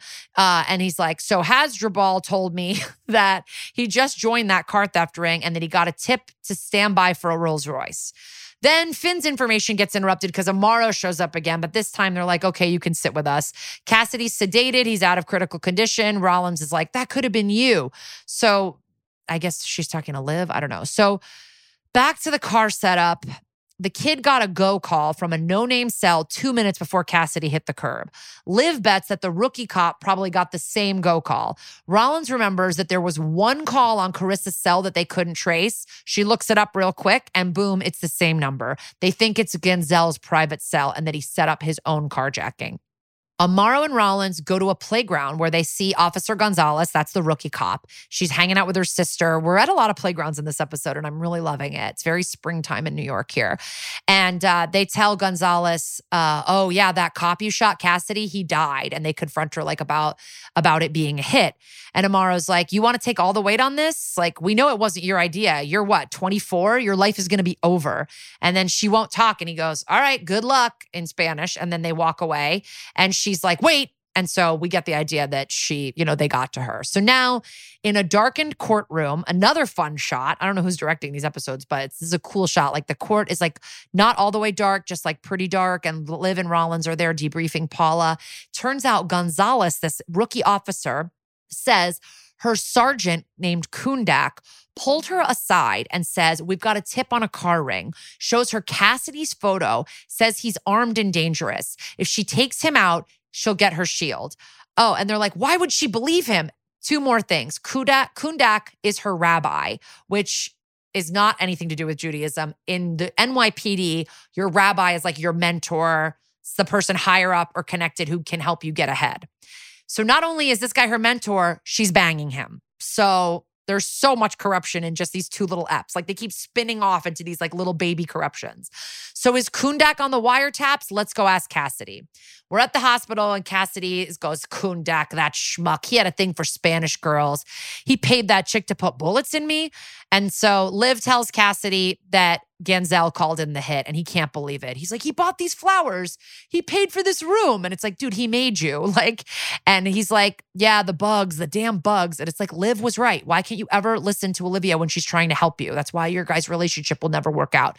Liv's like, why didn't you tell Paula? And he's like, I couldn't have told Paula. She would have just pulled me off the case. And then I'd go back to investigating bullshit like dry clean robberies. He's like, I'm like you, Liv. The job is all I got. And Liv goes, I'm not who I used to be. And he goes, sure you are. And she goes, no, I'm not. And then she leans in and kisses him on the mouth, which we do not see a lot from Olivia Benson. We got a lot of forehead kisses, hand kisses. We don't do a lot of hugs. Hand holding. We don't see a lot of mouth kisses. So she goes, something about a man in a hospital bed. And then as they're zooming out of the scene, she kisses him again. It's like his breath probably smells terrible. He just got shot. Anyway, back to the loft where Ganzel is panicking with his lawyer, Barry, who's like, you just fire Cassidy. You don't have him shot. You thought Kundak would stay loyal? And Ganzel goes, yeah, freaking Armenians. Like, you get the idea that Ganzel is pretty racist throughout. And it's like, sir, no one is loyal to you. Like you have had people of all different ethnicities working for you, and ethnicity is not the issue. No one is loyal to you. And he's like, get me to Israel. And Barry's like, you can't leave the country. And he's like, I recommend you turn yourself in quietly. And Ganzel's like, bad advice. And as he's throwing all these things into a bag, boom, one of his girlies has let Finn and Rollins right into the house and to him, and he is under arrest for promoting prostitution, bribery. And then Ganzel flashes a roll of cash and goes, come on, we can work this out. And Finn goes, you got to be joking. And then Ganzel just like does a Hail Mary, throws the entire bag of money in Finn's face and tries to make a run for it. And Rollins goes, hey, that's my partner, and socks him in the fucking eye. Like a really good punch, a very satisfying smack sound. So now we're getting to the end, guys. Bart is in court looking sad as hell. Bart is Ganzel. I've been calling him Ganzel the whole time. He's got a big black eye from Rollins. He's standing there with kind of like a sad puppy dog look on his face, and he's next to his lawyer, Barry. Paula is charging him with tons of stuff, and he's pleading not guilty to all of it. But also, there is evidence that his lawyer is involved, so they'll be moving to have him removed as well. And then the judge wildly gives him $200,000 bail if he stays on house arrest, even though he was caught in the middle of trying to get to Israel. So Barry tells Paula if she's serious about having him removed as counsel, he's going to bury her in so many motions it'll make Vesuvius look like a flurry. And she goes, welcome to Pompeii. And then hands him like the subpoena or the injunction or whatever it is. So that's a fun one. At Barry's office, Finn and Amaro are there with tons of other cops executing a search warrant. He calls it an inquisition and he goes, just stop this. I'll talk to the DA. So at Barry's meeting with Paula, she's like, dude, we have you on wiretaps for 3 years, hiding cash, doing tons of shady shit. Liv is at this meeting too. He goes, we want info on the governor's murder. And Barry goes, I have nothing to do with that. And they're like, yeah, but Ganzel knows something. They tell him, he's a liability. You know, you're going to go to prison for this. And then they're like, off the record, I don't know. They're like, we don't know why you're so loyal to this guy. You should hear what he says about you. Off the record, here you go. They play him a tape of Ganzel talking about him, calling him the German word for black, which has basically become a way that some Jews say like the N-word, calling him gay, an African queen, and calling him the HNIC, which you can imagine what that stands for. And also another crazy thing, besides all of these like racial slurs and like, you know, slurs calling him gay and stuff, he admits that everything that he has set up has been signed by Barry, his lawyer. He goes, I had another lawyer set it up. I'm off the hook. I'm blame free. And then they stop the tape and Reggie Kathy goes, the casual racism of the sweaty underclass. And it's just a great line. And I always remember this line of him saying that. And Liv tells him, there are hours of this. Like, listen, if you rep Ganzel, we can't help each other. So now we're at the loft again. Barry walks in and tells Ganzel, I can no longer represent you. And then Ganzel's like, you're not my lawyer anymore? Okay, fine. Well, just give me one more piece of advice. What am I supposed to do? And then Barry puts his phone down on the table. So we know he's recording this shit because why would else would their camera be focusing on him putting his phone down? So Ganzel asks Barry, is pillow talk admissible? And he drops the bomb that Cassidy and Carissa were sleeping together. Dun, dun. And she probably told him everything. He says he has to finish the job on Cassidy, AKA kill his ass. And he admits to Barry that he sent Carissa to Cragen. Simple frame job. She drugged him, then he came in to take photos, but he killed her. He didn't mean to. He goes, she posed for the photo. She did the whole thing great. She scratched his back, but then she starts crying about how Cassidy said if he loved her, he'd treat her with respect. And then Carissa told Ganzel that she's in love with Cassidy and she's going to leave Ganzel for Cassidy. And I'm sorry, but I just love imagining this entire little Jewish pimp fighting with his girlfriend with a naked, unconscious Cragen drooling on the pillow right behind them. It is kind of funny. Well, you don't treat me with respect, as she's naked, having just posed with the passed out police captain. Anyway, Ganzel says, I went nuts. I went to the kitchen. I got a knife. And then he says, I had an OJ moment. So basically, he had Cassidy shot to shut him up. Cut to Liv and Paula, besties for life, listening to this convo on tape because, yes, Barry taped the entire thing. Liv says Cassidy confirms the whole thing and admitted he and Carissa were involved since Christmas Eve, but she never mentioned anything about the governor or Cragen's setup. Does Liv feel gross now that she kind of kissed him when he was having an affair with this sex worker and lying about it? Yes. She feels betrayed. I mean, she's just always being disrespected. Yeah. Cassidy's a fuckboy. Totally. Paula's he didn't tell me about the affair. He jeopardized a 3-year investigation. And Liv goes, like you said, everybody has secrets. She asks, when do I get to tell my captain he's off the hook? And Paula gets a face I hate to tell you. It's not as simple as you'd think. We cut to Liv getting Cragen out of prison. And Liv goes, yeah, Delia cut a deal with the DA. She walks in exchange for her cooperation. And then he goes, oh, against Ganzel? And she's like, no, against you. 3 of Delia's girls testified before a grand jury. And now they're charging Cragen with solicitation, assault, forced sodomy, and use of a deadly weapon. The nightmare never ends. He's out of jail now, but he's got a whole new battery of more humiliating charges than he had before. So back to my girl Sue Simmons on at the bar, specifically going in on Cragen and hitting hard about the forced sodomy charges. And the gang turns off the TV as Liv shows up and says Cragen's lawyer wants him to plead no contest to solicitation. He can retire and keep his pension. And they're like, he's not going to take it, is he? And she's like, he's thinking about it. They want to go after Delia, but she's Teflon. There have been 3 DA investigations into Delia, and they all went nowhere. I guess 2 of them got flipped. One of them moved to Anguilla. And then the third one, there were 18 months of wiretaps and it went nowhere. So what's going on? So Liv goes to chat with bestie Paula about it. And Paula's like, yeah, I know those investigations. In the first 2, Delia flipped the UCs, which how does she do that, Delia? She promises them a life of hot girls and money. And they're just I guess I'll leave my job at the police force and move to Anguilla. But in the third investigation, Liv's yo, you had 18 months of wiretaps. You had a squeaky clean UC and the AG wouldn't prosecute. And Paula's yeah, the AG just thought it was a fight he couldn't win. And they're Liv's did Delia get to the AG? She's got to own someone. And Paula's girl, I can't go digging into this. We got Ganzel. We made sure Cragen gets no jail time and his pension. And Liv's yeah, and his reputation is fucked. And Paula's yeah, but he did hire those women. And Liv's but he didn't even have sex with them. And she's but an SVU captain cannot be hiring escorts. It looks bad.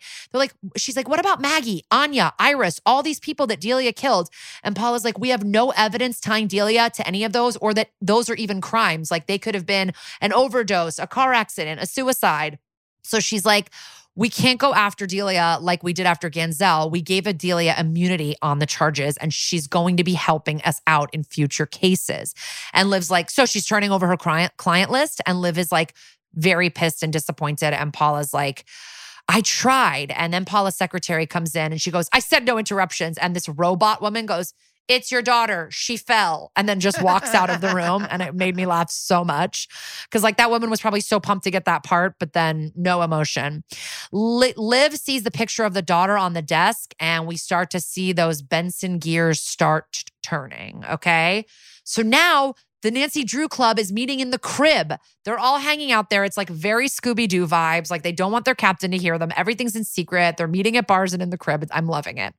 Anyway, they're looking into Paula's finances, and the shit with her daughter is pricey. Like physical therapy, experimental treatments, and there's a $200,000 a year gap after you factor in what Paula makes, which is probably public information since she's a public servant. The caregivers for the daughter, like the physical therapist and these people, make large cash deposits every month. And the kid's dad bounced when she was diagnosed. So he definitely does not pitch in.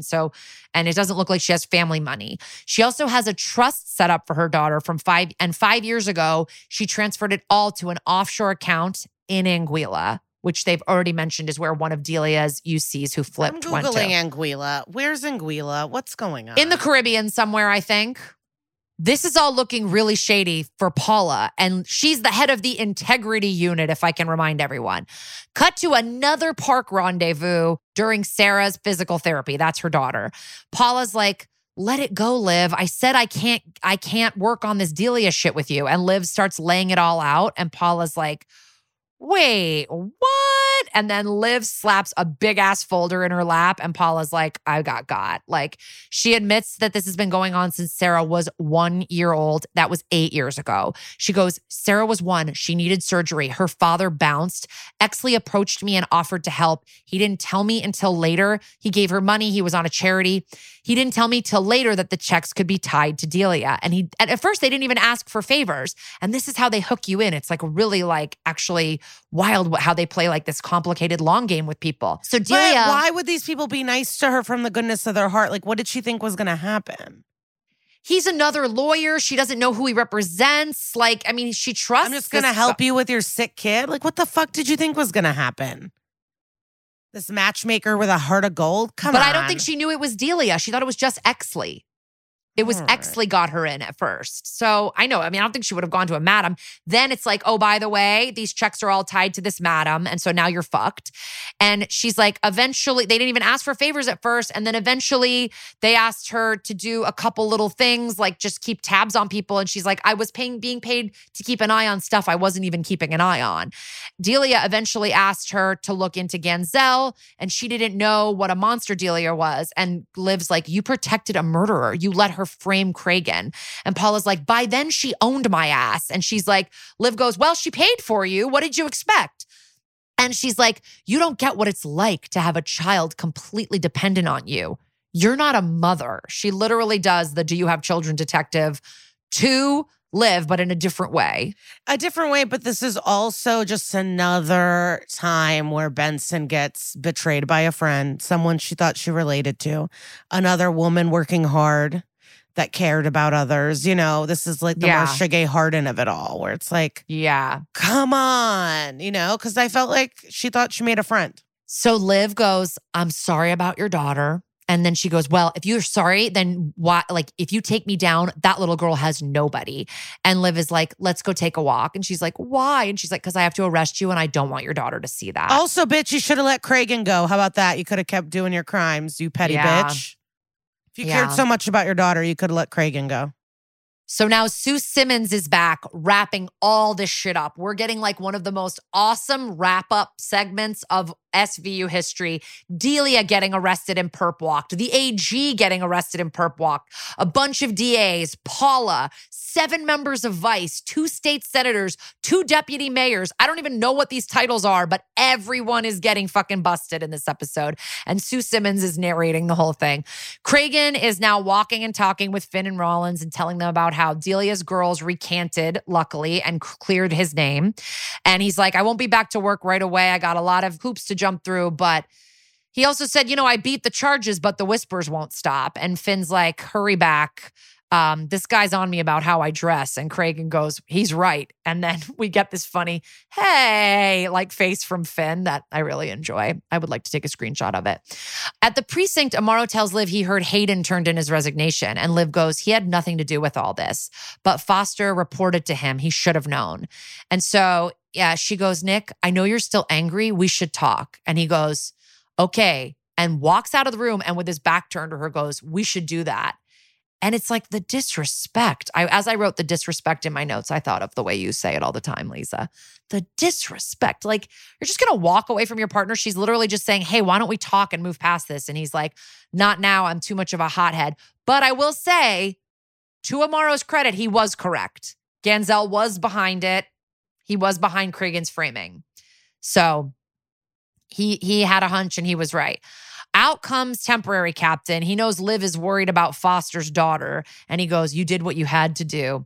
And then the final shot of the episode is lights down on Liv alone at her desk in the squad room, which to me was saying something like maybe this job is her life. Like, like she is just by herself, just at work at the very end, lights going down. And then before she's had a big day of betrayals. I know. And also, it's like, you can't trust fucking anybody in the world. Like, even the people who run the integrity unit are on the take. And before Dick Wolf, baby, we get in memory of John Maresco, which according to IMDb, he was a member of the Teamsters Local 817 in New York and was a driver for the TV industry. And he died the month before this episode aired.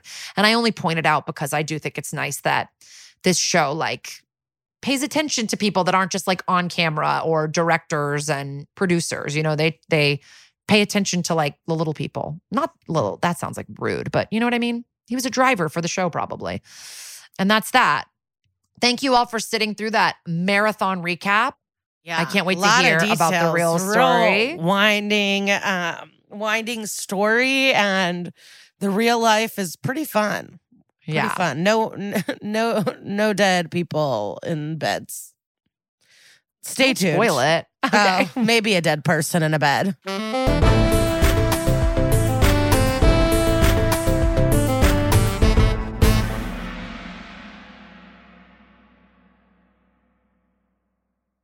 Listen, we're all SVU fans. We love a family drama. We love a mystery to solve. And you got to get hooked into a story with the details. You need the visuals. You need the storylines with the twists and the turns. And that is what June's Journey has and more. June's Journey is a mobile mystery game that follows June Parker, a daring young girl on a quest to uncover the truth about her sister's murderer. Dun, dun, dun, dun. This is your chance to test your detective skills because you'll play the game as June herself. The game is filled with all these beautiful detailed scenes from the 20s, like lavish estates and gardens. And of course, little hidden clues are everywhere. There's twists, turns, catchy tunes. It all takes you deeper into this storyline. And if you play well enough, you can make it into the detective club. And there you can chat with other players and even compete with or against them, which is pretty exciting. And you never know which character might be a villain. Shocking family secrets will be revealed. And can you crack the case? Find out as you escape this world and dive into June's world of mystery, murder, and romance. Okay, love that. And guess what? It's all just one tap away. Discover your inner detective when you download June's Journey for free today on iOS and Android. That's June's Journey. Download the game for free on iOS and Android.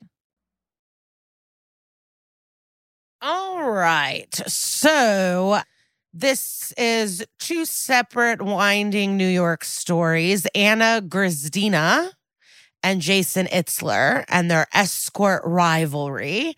So this goes down all around like 2012 vibes. So Christina is known as the soccer mom madam by some and the hockey mom madam by others. So, love that. Whatever sport you're into. Originally from Scotland. So that's exciting. We can imagine her with an accent if you'd like, if you're nasty. Lives in Monroe, New York. But she basically ran like an Upper East Side call girl ring for millionaires, even though she maintains it was a Match.com style dating service. Prices on the low end for dates were about $1,000 an hour with a 2-hour minimum, and as high as $25,000 for a weekend. And, Christina would get a cut, of course. Susan Magidson worked with her on her other business, which was rescuing pigs from unsuitable homes, which is close to Brooke Smith in this episode. Yes, with the baby goat. Yeah. So Susan called her to the New York Times demure, plain living mother of 4 with a special empathy for the animals they helped match with adoptive families. So matchmaking pigs to homes is what they did. Wow. And this woman believes when people love pigs, in my opinion, they're special and unique. And in my opinion, the chosen ones, because they're such a special animal, highly intelligent, emotional animal. So it's like working with orphans. Wow. That's Susan's point of view on that. But also, if she is such a pig saver and a matchmaker, why did she need a bodyguard who was a retired NYPD detective who worked for the Manhattan's DA's office? Ooh. I wonder why she needed that if she just spent her days finding people dates and saving pigs. I wonder why she needed that. So anyways, Anna, according to her, for herself, quoted, "I actually thought it was okay. And I thought I ran a business like Martha Stewart, and there was nothing wrong with that." She said that to NBC New York 4, even though she did plead guilty to promoting prostitution. She did just think she was a Martha Stewart type of gal. She also always bragged about how she had contacts in law enforcement who would tip her off if she came under any scrutiny. But as we learned from this podcast, cops lie. So, she did get in trouble. So they didn't tip her off enough. The Manhattan DA's office said at the time Christina was responsible for her decisions and rented women's bodies for profit, which does make her a pimp. And what we know about the Manhattan DA is that they don't fuck around. They close cases and they go after people because they have evidence. They say that they had hundreds of hours of surveillance by the corruption unit, which they said had multiple undercover operations and developed numerous informers. So prosecutors said investigators had videotaped sexual encounters and had a witness to at least one encounter involving an underage girls. This was a 5-year investigation that was conducted by the Official Corruption Unit, which tries cases against the police and other uniformed city workers, but she's neither of those things. So that's confusing to me. Yeah. So why is she getting in trouble then if it's corruption with... Maybe some of the clients were uniform workers. Of course but why are they not getting in trouble? I mean, yeah. That's what I mean. Also like Spitzer and all these people, they were all like, what, it is interesting to me that like the one woman gets in trouble. Yeah. Spitzer. Oh my God. She claims that the FBI abducted her off the street and they wanted her to become a confidential informant. They wanted her to set people up, tape record them. They wanted dirt on these people. They wanted leverage for political gain. She claims this is not about prostitution, but politics. She was arrested around 11 a.m. on February 22nd on 2012 at 53rd Street and Madison Avenue, a block away from Morgan Stanley offices with a Morgan Stanley employee who they both claim were having a meeting to secure financing for a new dating site. He was later identified as David Spencer Walker, but he was not arrested for anything. And she's a real one. I'm sorry. She refused to name anybody, which we don't promote as a podcast. This is not an endorsement, but kind of cool. But also pick me girl energy, like these are bad people. If you are, if there's like human traffic vibes, underage girl vibes, bad vibes, who are you protecting? But I like that she didn't name any names. But again, we are not promoting that as a podcast. Prosecutors claim she made millions catering to wealthy clients. And also, even though it's Upper East Side, the New York Times made it clear it's Yorkville, honey. They're like, it's more like a Yorkville tenement than mansion. It's modest, narrow brick walk up just east of 2nd Avenue, which, and then I think they think low of these businesses. They're like, it's near an Indian restaurant. And it's like, I don't know, is that bad? So it was near an Indian restaurant, a dry cleaner, and a bakery called Ore Washers, which they said was legendary, but I've never heard of it. I never heard of it. We do not know her. So she spent 4 months at Rikers as a result of not helping authorities and then not being able to make the bail because the bail was set at $1 million cash or $2 million bond. She tried to get the bail lowered, but her request was denied by a judge named Charles H. Solomon. But then in June 2012, a 5-judge panel of appellate division of state Supreme Court found that the bail set by that justice was unreasonable and abuse of discretion since she was only facing a single nonviolent felony charge and had no criminal record. So it went down to a $250,000 bond or $125,000 cash, and she was able to do that. Okay. She was looking at a possible 7-year sentence, so instead she just pled guilty to that one prostitution count, but she was just sentenced to time served and probation deal. And that was that. She had like 5 years probation, and that was it. So 4 months in Rikers. She's like Delia Light. I mean, she does not do the murders and stuff. She's just like, I thought I was running a business. It's like an Etsy shop. Yes, 100%. Justice Juan M. Merchant of State Supreme Court in Manhattan said he was really not pleased with her in-court behavior where she fucking brought her young son to the courtroom. And when she pled guilty, her husband and 3 of the kids were in the courtroom. She did face possible deportation, but got to stay. And we are so lucky because Channel 4 New York NBC had an update August 3rd, 2022. Wow. She's releasing a book called Secret Desires of the 1%. It won't have any names, but all the stories will have been real. She also consulted on a Lifetime movie called Soccer Mom Madam. She's published children's books under a fictitious name. And she's threatening her next book will name names. And she says she has no regrets. And she continues to live in upstate New York, rescuing pigs, and feels like it's not fair she's labeled a convict, but whatever. So, wow, that's her. I don't know what to feel, to be honest. I really don't know how to feel about her. Now we're getting to our little Genzel buddy. So Jason Itzler is the self-proclaimed king of all pimps. LOL if you knew what this little Jew looked like. So his goal in life, he told the New York Post, I always wanted to be the Steve Wynn of the escort business. So that's his dream in life. So what did he think of Anna? So she doesn't care about him, I don't think, at all.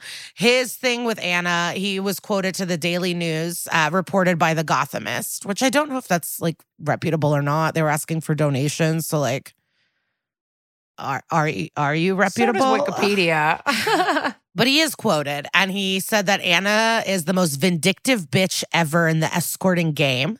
She really is connected. When you control the hottest girls in the world, people kiss your ass. So that's what he told the Daily News. He claims that Christina used her connections in law enforcement to have his escort service shut down after he rejected her flirtatious advances. Oh my God. He recalled to Radar Online from Rikers. He was doing interviews from Rikers. He said that she sent muscled henchmen to threaten him following a business dispute, and one of them had a gun. This woman plays hardball. Another call girl was talking to the very reputable New York Post once, and she had worked for Anna Christina. And she claims that this call girl claims that she has slept with David Beckham and Elliot Spitzer. And she said that she would laugh when that Anna Christina would laugh when other escort services would get shut down. But she had law enforcement sources tipping her off about upcoming brothel busts. And that's how she was able to work for this long. And she was never scared. She also claimed that Christina hated the Russian madams and Jason Itzler because they let the girls do drugs and took massive cut of their pay, and they weren't under the radar. I'm on her side. She's treating her workers well. She doesn't want them doing looking drugs. after them. And she keeps it discreet. She puts on welly boots, you know? She's up in the farm. So, but yeah, so our guy, you know, no discretion at all. And he loves getting involved in high profile sex cases. He loves attention. So like when the former governor, Elliot Spitzer, got caught with stuff. He's like, oh, well, one of the women he got caught with. He's like, oh, she worked for me. She worked for me. Tiger Woods gets caught cheating with a bunch of women. Jason's there to be like, oh, one of them used to belong to my organization.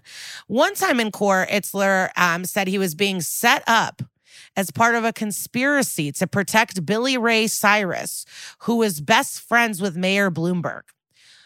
He was alluding that Billy Ray Cyrus was using one of his gals. And in court, he was talking so fast that even the stenographer could not record everything he was saying. They had to tell him to slow down, that the professional fast typer was like, chill out, bro. Oh, my God. And they had to remove his handcuffs so he can use his asthma inhaler. If I've ever heard of a Jewish pimp in my life,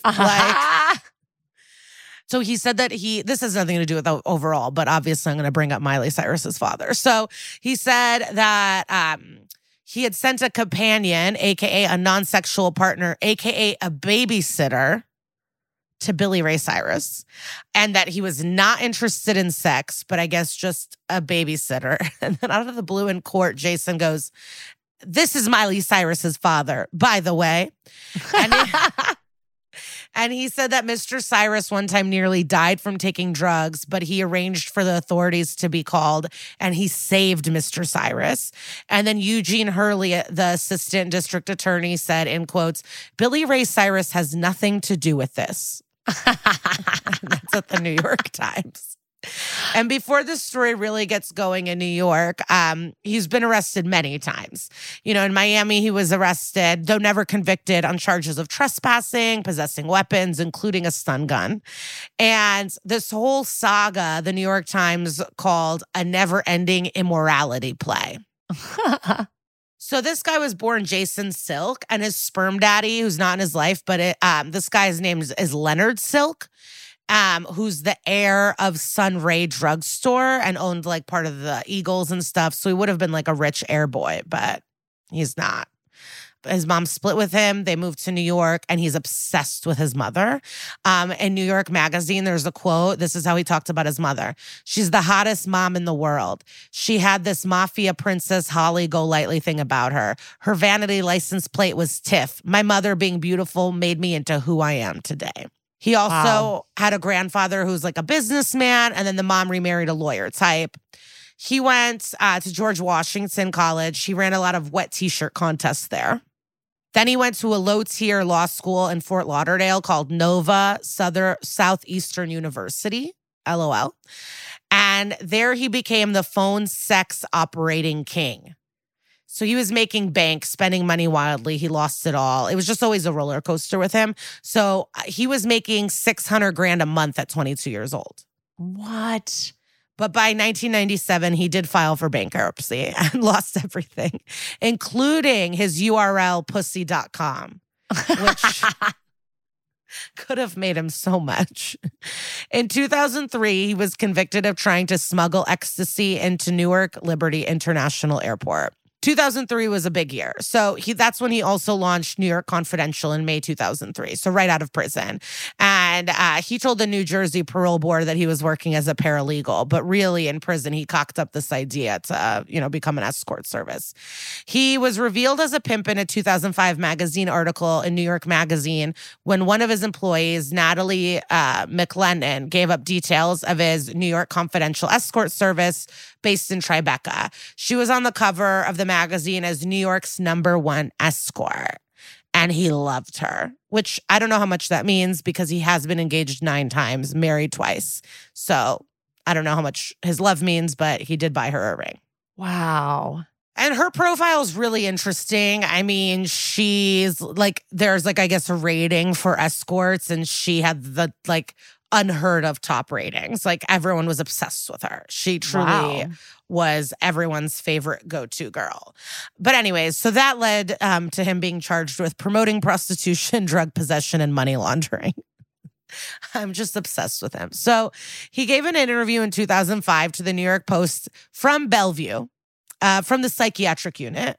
He should be on Vanderpump Rules. Like this is he's like obsessed. So he was transferred to Bellevue weeks after he was at the Bernard Carrick Detention Center downtown. We don't know what he did to get into the psychiatric unit, but he was down to have a sit down with one of America's trashiest papers. He said he was just having a good time and he didn't see any of this coming. And then he was convicted the following year of attempting to promote prostitution. He pled guilty to charges of money laundering and attempted promotion of prostitution related to an escort service, like I said, New York Confidential, in 2006. Prosecutors say he was pulling in $3.6 million a year as head of the company, and that's according to the Post. In 2007, he was quoted to the New York Times telling the court on January 12th, 2007, "I will never run an escort agency again." Now, wildly, his defense attorney during this time, Paul Bergen, a former New Jersey prosecutor, actually was charged with promoting prostitution, money laundering, and conspiracy because the Manhattan DA's office prosecutors say Bergen assumed direct control over the escort service while Itzler was in trouble. So Bergen and the others kept the business going and laundered $800,000 through credit cards. So he was having sex with the escorts and then paying them with proceeds from the company. And connecting to a former crime we covered, this guy was a former Army Ranger and he had military clients. And he defended one of the sergeants convicted of abusing prisoners in Abu Ghraib. Oh my gosh. And one of the American soldiers accused in the murders of 3 Iraqi men. And they were coming through the escort service. The prosecutors found that he was laundering prostitution receipts through 2 shell companies, Gotham Steak and Tribeca Models. But also, he falsely claimed that Mr. Itzler was a paralegal on the Abu Ghraib case. Oh my God. This is wild. It's wild. It gets wilder. So Bergen and Itzler went to the same law school, in Florida. And I know this isn't about Bergen. Maybe there's an SVU about it and we can, cover this. But he eventually started killing witnesses and drug running. God. And in March of 2013 was convicted on all 23 counts against him, including murder. This would be like if Barry Querns was responsible for most of the crime. And they found him at the end. But he was not a great guy, but not a killer. Yeah. His friends said that the prosecution was really happy to get his ass because he was such a good defense attorney. So he was always really annoying. And so they were happy to get his ass, but also he is a murderer. So anyways, so now Itzler's back and he's back to being indicted. So he's indicted summer 2011 on charges that he provided a sex worker to a customer for 3 days at the Trump International Hotel at Columbus Circle. He visited the room twice and sold $4,700 worth of cocaine to the customer. He hired a sexy lawyer, Mark J. Heller, after firing his court-appointed lawyer. Of course, obviously, he's going to stick with his court-appointed attorney. So Mr. Heller defended the son of Sam killer, David Berkowitz. So, my God. Yeah. So April 3rd, 2012, prosecutors filed a letter with the court saying Mr. Itzler had been They recorded telephone conversations at Rikers saying that he and Mr. Heller have been planning to stage manage the trial to increase the box office potential of a film in the works about his life. Oh my God. So the stage managing was going to be they were going to have hot chicks shaking in the crowd outside the courtroom cheering "Free the Pimp." And he was going to be wearing a hot pink tuxedo and stuff. And they were just really annoyed that they were using every visit down to 100 Center Street as a red carpet moment to make money in potential future movie and book projects.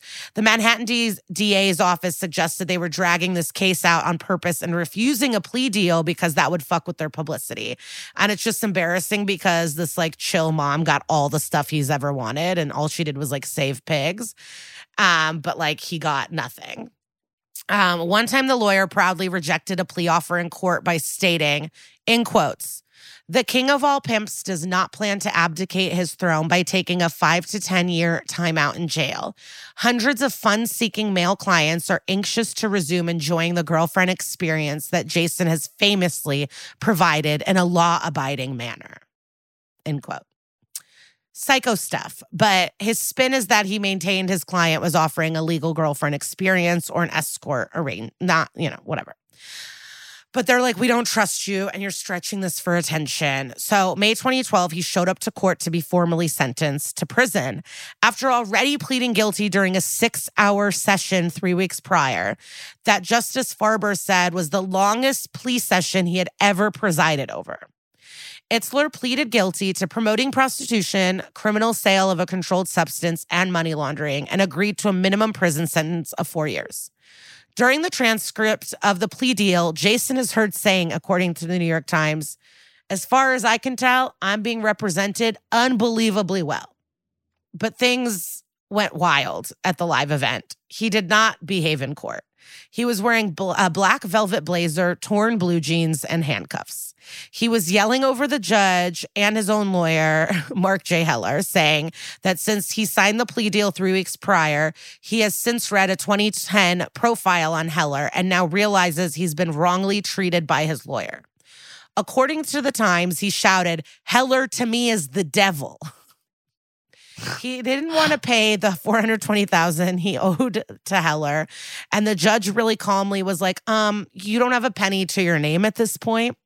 Basically, this profile noted that some of Mr. Heller's engagements had ended badly and that he had been suspended from practicing law after being charged in 1993 with deceit, puffery, which is a charge I've never heard of, abusive treatment of clients, and fee gouging by the Departmental Disciplinary Committee for the Appellate Division's First Judicial Department. If it's in our show notes. If you want to read the profile on this Heller judge and from 2010, it's like all of the stuff that he's done, but obviously like shady people flock to each other. So, Heller got him this deal. Then live at court, he's flipping out, being like, I don't trust him. He's treating me wrong. I don't want to pay him. This is bullshit. And then the judge is like, bro, you got a really good deal. In quotes, the judge goes, the deal was extraordinarily generous.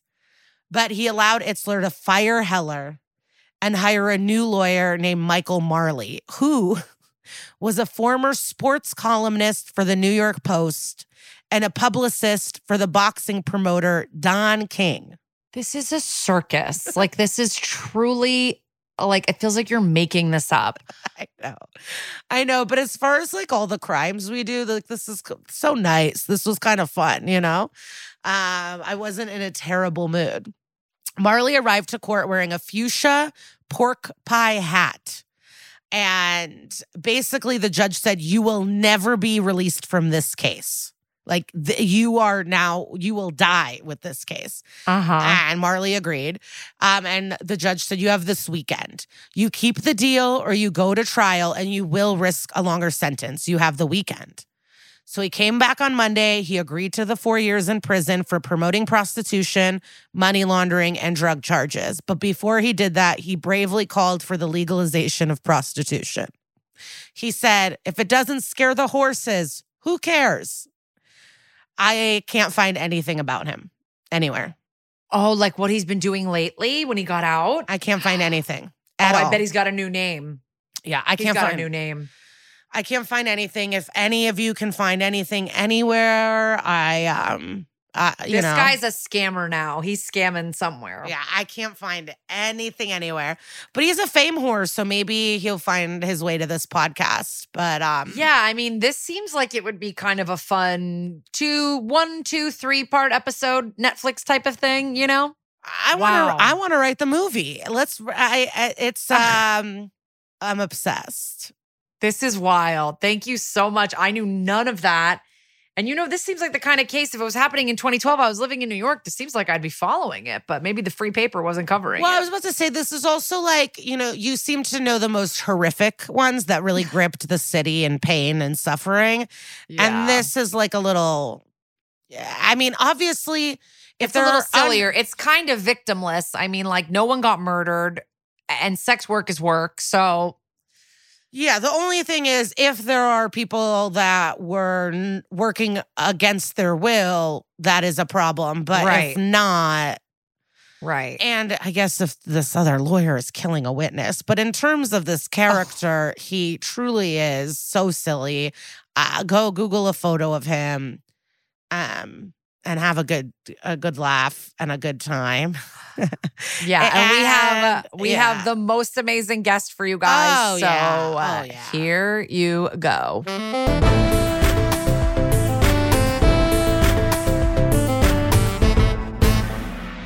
Guys, our guest today, what a treat. What an absolute treat. You may know her from another beloved police procedural, which I know a lot of you are crossover SVU Criminal Minds fans. This woman has portrayed FBI Supervisory Special Agent Emily Prentice for over 200 episodes of that program. And you may also know her from her recurring role on a little show called Friends, a tiny little, like a small show named Kathy was her character. She's also a prolific voice artist, having voiced characters on Harvey Birdman, Attorney at Law, BoJack Horseman, and DuckTales. Woo! But you know her today as the duplicitous bureau chief, Paula Foster. Guys, please enjoy what I enjoyed so much, which was talking to Paget Brewster. Oh my gosh, so excited. How are you? I'm good. I'm so excited to be doing this, you guys. Because you're a double SVU part. You've had 2 pretty big episodes of SVU. Well, I mean, this character I think is in 2 episodes, but then originally you were in a season 8 episode where you play Brian Dennehy's I don't really care about you kind of daughter. Yes, angry daughter. Yes. With a lot of Chris Maloney and a 5th floor walk up. Yeah. He requests the 5th floor walk up so he can work on his butt. That's that's how he did it. Yeah, he wants that. He's like, every locations knows they gotta have it up top. It has to be the 5th floor for that cake. Well, and then when you came back, you had Nick Amaro, Danny Pino. So yes. I guess, is there a hotness you prefer, Pino or Maloney? Oh, I think Maloney is more age appropriate, and I've done other things with him. I play his wife on an animated series that hasn't come out yet. Oh, really? And I just love him. I love a crime veteran. I love it. And I love that he left and went and did comedy. I think he's and then came back, and I just think he's a really interesting, funny, cool guy. So I don't know Danny as well as like just even doing Zooms, recording a cartoon with Maloney is like, oh, Maloney. Yeah. So then they come back to you like 6 seasons later. They're like, listen, we have a new character for you. Yes. How does that all go down? Like, it's now we're in the post Maloney era. You're coming back at a new time. Correct. So yeah, that was in 2011. And it was the first 2 episodes of that season 14, I think. Mm-hmm. Yeah. The first 2 episodes were going to be as one, like a 2-hour movie opening episode. Now, I had been fired from Criminal Minds and finished my contract there, as did AJ Cook. Les Moonves wanted new women. It was a ugly, disgusting, offensive situation. And so now I'm fired. And SVU is like, oh, we're going to air Up Against Criminal Minds for the first episode in September. Let's get that chick who just got let go and the fans are all pissed off about it and make her Paula. And I was like, yes, please. I was afraid I was never going to work again. I was like, I got fired for showing up early and knowing my lines. We were mad. We were so mad. And so I was ecstatic to go. At that time, everybody lived in the Trump Soho. If you guest starred on, which was a beautiful hotel. No one knew what was coming, but it was a great place then. And so, yeah, I was there for, almost a month. I think it took 3.5 weeks to do 2 episodes. To shoot the 2, yeah. Wow. Wait, so was it a big commotion when it was like, the premiere of it going head to head with Criminal Minds? Like, do you remember? I don't know the because vibe? I don't pay attention to it. I just because the other thing was I didn't want the show that I was let go from. I still cared about everyone there. Obviously, I returned to it. Now I'm doing it for the third time on Paramount Plus. I didn't want them to be negatively impacted because nobody at the show did anything wrong. Right. It was the suits at CBS and so. But I did, of course, I was like, ooh, I hope SVU like really kills it. Like maybe I can bring like a couple thousand people to the party and maybe it helps. I don't know. So I was just I really appreciate it. I didn't care if it was political. I didn't care. Like I didn't audition for it. Right. They just offered it. And I, not famous enough for that to happen, certainly not then. So it was, I didn't care if it was a political stunt casting. I just was ecstatic because whenever I was on the road, like whenever I was shooting movies, all I watched was Law and Order and SVU. Like that was my comfy place. So to be able to be there was great. I do love the pettiness. I do love the NBC of it all, snatching you right away. Sure, I love it. Good for them. But then, like, I was reading about this, like the fans like revolted, and then they brought you back. How long did it take for them to bring you back? Well, I was so mad I refused to come back for 4 years. AJ Cook came back the following year, and they had asked me to come back. But I just was I couldn't get over my rage at being fired because, if I had done something wrong, if I wasn't memorizing my lines or giving it my all, if I was difficult or I wanted too much money, I get it. But it was like, we didn't do anything wrong, and the fans were pissed off. But then 4 years later, after I did those SVUs, I was there guest starring, and they said, because we lost a cast member at the time, they said, why don't you come back? And I was like, yeah, why don't I come back? So I was there I was going to guest star for a few episodes. And then Thomas Gibson parted ways with the show. And they said, if you don't come back, we don't know who they'll hire. And it could be a jerk. So why don't you agree to come back? And I was like, well, I like you guys. I like money. I'm pretty good at this. So I came back. And like, I get, rage sort of like dissipates over time, Oh, it's like, mortifying that I was angry for that long. It's really embarrassing. But then I did other shows. I went and did comedies and I was like, oh, okay, I'm not in trouble. I do have value. No one thought I was like shooting up on set or something. And that's why I got fired. So it all well, turned out. Was that for when the you best. did Another Period and like other stuff like that? Yeah, I did Grandfathered, Amazing. Community, 2 seasons of Another Period. So it was great. So by the time, I went back to guest star on Criminal Minds, I was in the headspace where I was like, I care about everyone here. Why not come back? Right. That's kind of the best way it could have.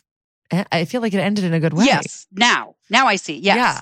And I hope I never hold on to anger that long again because it's just a shame. I probably should have gone to therapy about it because they kept asking me to come back and I kept saying it was like the principle of it. But what principle? You know what I mean? They said they made a mistake. So why was I so enraged? Yeah. But you're back now. I'm back now. No, Yeah. Wait, so you said you did watch SVU and like in hotels and that's your comfort. Yeah. Do you have any favorite episodes that when it's on, you're like, oh, I love this one, or some that stick out to you as favorite? God, I can't even answer that. You know what? I have a big problem right now because I was just in San Francisco at the San Francisco Sketch Fest, the comedy festival, and I only got to see half of an episode. And it's a new one, and I don't know what to do. Like I'm going to have to watch the end of it because I'm haunted by it. It was have you seen the new one with she's an Olympic pole vaulter? Yes. And when she's running and you're like, what is she doing? She's crazy. And then you find out and then right when we find out who she is and she's like, this will end you see all of her merch and her husband is like, we got to keep, I had to leave the room and I had to go meet people and go do a comedy show. And I'm in trouble. They're all on Hulu. Even the new. Okay, I I thought, I'm not going to be able to find the new ones, and I had to watch mine, which was eye-opening. Was it? What were your thoughts? So Yes. I'm only going to address that final speech that Paula gives in the park when she's busted with Benson, because first of all, I loved watching the episode. It was so great to see, because I don't think I watched it at the time because I was so insecure. I think, and watching that scene, it's so hard because when we were shooting it, the director and Warren Light and Mariska were like, you need to bring it up. Like, you need to bring the emotion up. And it was almost like I just didn't have the confidence to be like fearless and go for it and commit to one direction. Like, is she a rat? Is she angry? Is she insecure? Is she defensive? Is she whiny? Is she like, I couldn't, it was such a big scene, but I think I had been so battered after being let go from Criminal Minds, like watching it, I couldn't even talk for an hour after rewatching that episode because I was like, okay, I could do that speech now. I could do that scene now with Mariska and do it justice. And it is retroactively mortifying that they were trying to get it out of me. And I can now see I didn't do it. I didn't bring it home. I didn't do that scene justice. It needed more from me. And I had to think about this for hours. Now I've been thinking about it for 2 days.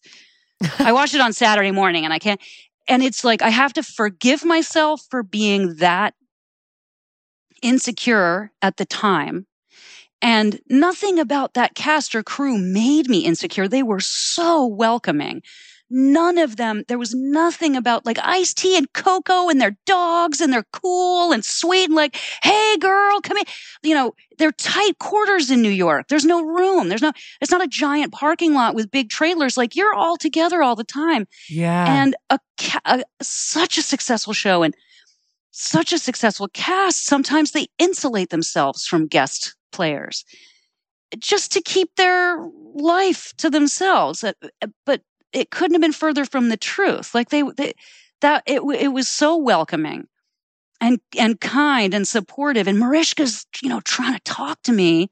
And she's an executive producer. It's her place. It wasn't like she's an actress directing an actress. She was saying, I want this for you because this is, the whole arc of your character's story. It has to be, we have to see what you've been hiding here.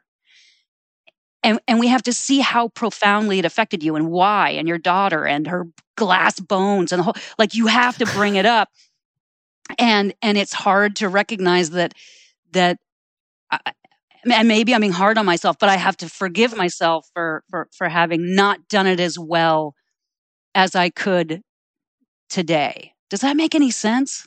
Yeah, that makes sense. I mean, I will say as a viewer, I just thought you're like this badass, like just like special prosecutor and like you've got a lot going on, plus the girl with the glass bones, and you don't really have time to like sit there and cry. Like, I just kind of thought you were like, listen, this is how I got wrapped up in this. And you don't even understand how stressful it is for me. Like, I don't know. I didn't see it as like, wow, would have loved to have seen more, really? Tears and breakdown here. Oh. I do get that though, because that is like the formula of the show. It didn't serve the show. Seeing the whole show. I think I just liked your character a lot, and so I wasn't gonna really blame you for any. Like, I don't know. Well, like, even at the end, I was very kind. Even at the end, I was like, did she do anything that bad? She just looked up a couple of DMVs thing, and then I was like, oh wait, she actually like has probably helped abet in some murders. So maybe bad. It was written so well. It was written so well that she's saying, they were asking me to look at things I wasn't even paying attention to. Like, now she's backpedaling, like, I didn't do anything so bad. And then it's like, you don't understand. You're not a mother. Like, it could have been more. But I appreciate you saying you didn't think, oh man, she stunk it up. I also thought she was kind of trying to like prosecute her way out of it. She was like, if you do this, my daughter's not going to have anyone. I did.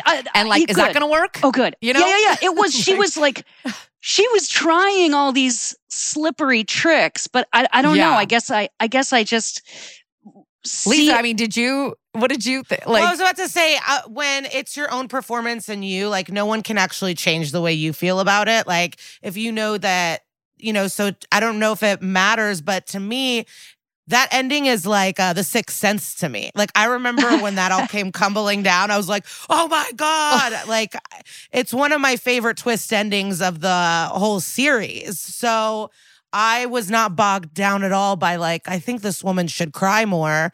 But it's also like the magnitude of it all, and she does have to keep it together. And also she does always weasel her way out for everything. So like, I don't know if she was able to comprehend what was about to fully go down. Okay. I love because it hasn't happened in forever. Because at the end, you see everyone getting arrested, all these high-powered people. Like, you guys have been keeping it together for a long 8 time. years. So, yeah. I guess I just wanted to satisfy their show and their audience and their parameters. And so I deeply appreciate the support, because I was aware that you guys might go, we always wondered why you just didn't really deliver in that, because you're pretty good on Criminal Minds. You're good on Crimmy. I don't know, on The Park, I don't know, you weren't really very good. I was ready for that. Because you're allowed, as fans, you're allowed to feel that way. You're allowed to be like, But thank you. The Sixth Sense, that makes me feel very good. What are your days like? Like, when you're in shooting, it's Criminal Minds time. Like, if you were to make a YouTube video where it's like in the life of, like, what is your day like? It's nice. I mean, it's pretty. You're there a lot. The days are long. It is, it's some running around in high-heeled boots. Although we're kind of trying to get away from that a little bit. Like, hey, let's put on some low-heeled boots to run in with a gun. It's wonderful to be with, they're my friends, and we've remained friends all this time. And it's what was interesting was coming back out of the pandemic after having only done animated shows and narration. I thought, I'm out of practice. I need to memorize all my scenes the night before. And each day is, 6 to 10 to 12 pages. And we all realized, oh, that's not how we do it. We study the first scene while we're in hair and makeup. We go in and block it, memorize our lines in the 15 minutes it takes to set up the lights, then come in, shoot it, and then wipe the memory clean and memorize the next scene. It has to be, it's the only way we all do the same thing. It's almost like there's a part of the brain, and I'm sure it's the same with SVU. I'm sure it's the same. Any kind of like procedural thriller, whatever, where you have lists, you have names, you have dates, you can memorize it scene by scene, and then you got to wipe it and memorize the next scene. And so that was very funny and very exciting when we all realized we were out of practice and we needed to get back into it. Yeah, people always tell us Mariska Hargitay is like on the sidelines, like having a convo with you, and then they're like, okay, we're gonna roll, and she's like, just jumps right back in, like it's incredible. Just goes in and out. It's like, incredible. Nope. And she, here, let me ask you this: have you spoken to? Does anybody know why she has not just called it and gone to do comedy? I mean, have you spoken to her? She is the funniest. She's on our list, obviously, but we're thinking she's like a year 3 get for the podcast. She is so funny and dry, and like, she should be doing comedy. She's like this gorgeous Amazon, and I can't imagine, obviously I'm happy she's doing it. I want my Olivia Benson, but I can't imagine doing the show that many seasons. Yeah. Well, Lisa took it up with a person that works at SNL to try to get her to host SNL. I mean, we've been trying. Yeah, why hasn't that ever happened? Or like her and Maloney co-host together. Like they were just having this big moment together like a while ago. Yeah. Everybody was like obsessed, and I heard she's wanted to host, and anytime I meet someone that works there, I'm like, what's going on? Like, why? It's an NBC tie-in. She's beloved I don't get it. By everyone. I don't get it, because I'm telling you, I think she could do anything. I think she could do Shakespeare. I think she could do comedy, any kind of comedy. I think she could do slapstick. I think she could do French farce. Like, I don't think there's anything that woman can't do. And I don't know why I'm not seeing her doing other things. And maybe she's just, listen, I am not ambitious and I don't even have kids. I just want to do my job. I want to cook. I want to watch Neighborhood Wars and beat Bobby Flay. I'm happy. I want to hang out with my husband. And she's got a family and kids and she's, a producer on the show. So maybe she's like, okay, when I'm not doing this, I don't want to chase after comedy or SNL or hosting the Oscars or something, but honestly, she could do anything. Yeah. Now, outside of, I'm going to just switch it up. Okay, outside of Criminal Minds, you've been on Friends and SVU, two really intense fandoms. What do you get recognized most from between those two? Outside of, or which fandoms are the most wild? I mean, it's mostly Friends, and just because Friends had this huge resurgence on Netflix during the pandemic with a specific age group, and I think for really only being dotted into two, basically one episode in two different seasons, I'm just not recognizable from SVU. So it's not saying anything. Doing 6 of Friends when they were at in their heyday. I think that was season 4 or 5. Like, they were the most famous people in the world. I get recognized, but my voice is recognized. So what happens is, it happens a lot in restaurants and supermarkets.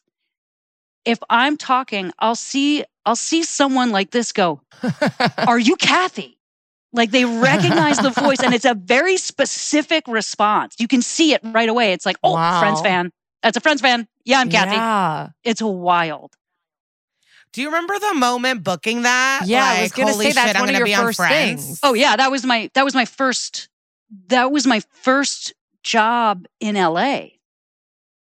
I went to the audition, and there were actresses that you would recognize that were, top of their game and pretty famous at the time and beautiful. And so I was like, oh, well, I just got here 2 weeks ago. I'm not going to get this part. So when I went in to audition, I went into the room, and it was Kevin Bright and Matthew Perry. And I was so stunned, but I was like, I can't possibly. I said, listen, I'm it's nice to meet you. Obviously, I'm your runty alternate. So let's just get this show on the road. And I sat down and started reading, and they were laughing. And then they had me come back in and read with him again. They're like, don't go anywhere. And I was like, okay. I went back in and read with them again. And, Kevin gave me some direction, and we did it again. And then I left, and I thought, well, that's cool. I got to meet Matthew Perry and the creator of Friends. That's exciting. And then I got it. And when I started, Matthew said, the moment you called yourself a runty alternate, it was over. He said, Kevin and I just looked at each other, and we were like, that's it.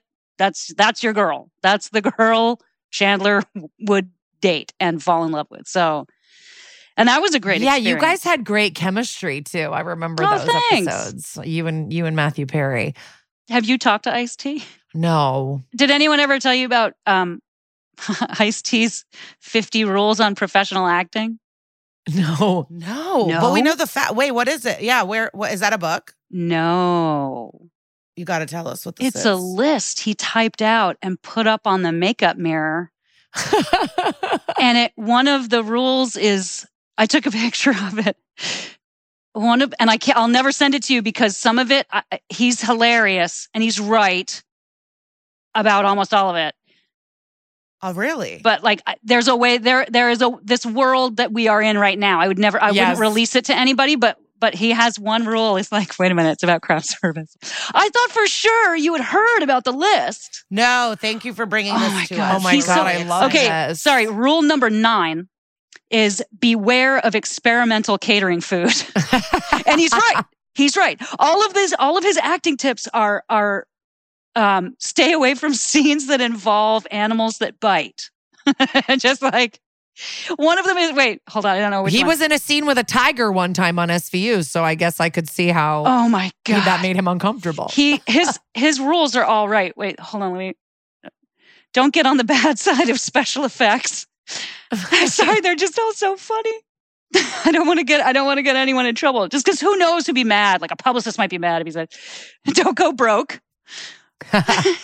Be very cautious asking for raises. Wow. Don't ask to do your own stunts. These are all so practical. They're hilarious. Stay away from scenes that involve running. I can't find I know one of them that I memorized. Is his like response to blocking in a scene is, "Don't stand when you can sit. Don't sit when you can lie down." I had already been like studying his rules, and he said one of his rules to me in the courthouse. He's standing in the back when we're arraigning somebody, and the director was like, "Okay, Ice, you're going to stand right there," and he was like, "Can I sit here?" And like, no, this time you got to stand. And I thought it was so funny. And then he was like, "Don't stand when you can sit. Don't sit when you can lie down." Oh my God. It's just the greatest. He's hilarious. That's a rule for me in my house. I love lying down. Wow. Wow. I love that. We've heard other people like Diane Neal told us that he was like, always sign your own checks, like gave her all these, this financial advice and shit. Like, don't let money managers fuck with your money, like get your money yourself. And yes. I rules to live by. I honest to God, I wish he would put out a book. I wish he would write a book on how to navigate. Well, he used to have a podcast. Did he? He used to have a podcast and it was amazing, but I think it went away. I never heard it. The Final Level podcast is what it's called, and it's great. No, it's so funny. I just thought he was so impressive. Thank you so much for coming on, Paget. It was so cool to meet you, and I mean, we're both comedians, so hopefully we'll see you around the comedy scene one of these days. Yeah, I hope so. Wow, what a thrill. I'm so happy we got her. I'm so happy that she doesn't do podcasts for people that she doesn't know. And she just took a chance on us because we have a mutual friend. And I feel so lucky. Also, Paget is such a unique name. Is it a cultural thing that we don't know about? Like, what is Paget? Where does it come from? Great question. The name Paget. I just looked it up and it says I got a bone disease. Yeah. Which is wild because her daughter in the show has brittle bones disease. Okay, Paget name meaning. Okay. Oh, the name means young servant. Oh, it's the English origin. We should have asked her. Wow, real mistake. But I mean, it's a lot. But also, I do need to say, I've been watching. It was so funny. I was hanging out with a bunch of people, and I was talking about how I love watching BoJack Horseman. And someone was like, "Yeah, I mean, I like it, but it's not like I'm sad and need to be watching it all the time." And then I was like, "Wait, is this an issue?" Like, should I not be watching it? Her voice in it, like, she truly is a voice actress. Like, it is not how she sounds. It is special. Like, it truly is wild what she does on that show. I also just love her speaking voice. I think she's got a great speaking voice. Oh, I love listening to her talk. And you know, I've been getting into Criminal Minds. You've been getting into Crimmy. And she does great. She is the reason why. And I think of Crimmy because of you and Jacqueline. Yeah. And I do enjoy it. It's different but engaging, and I like it.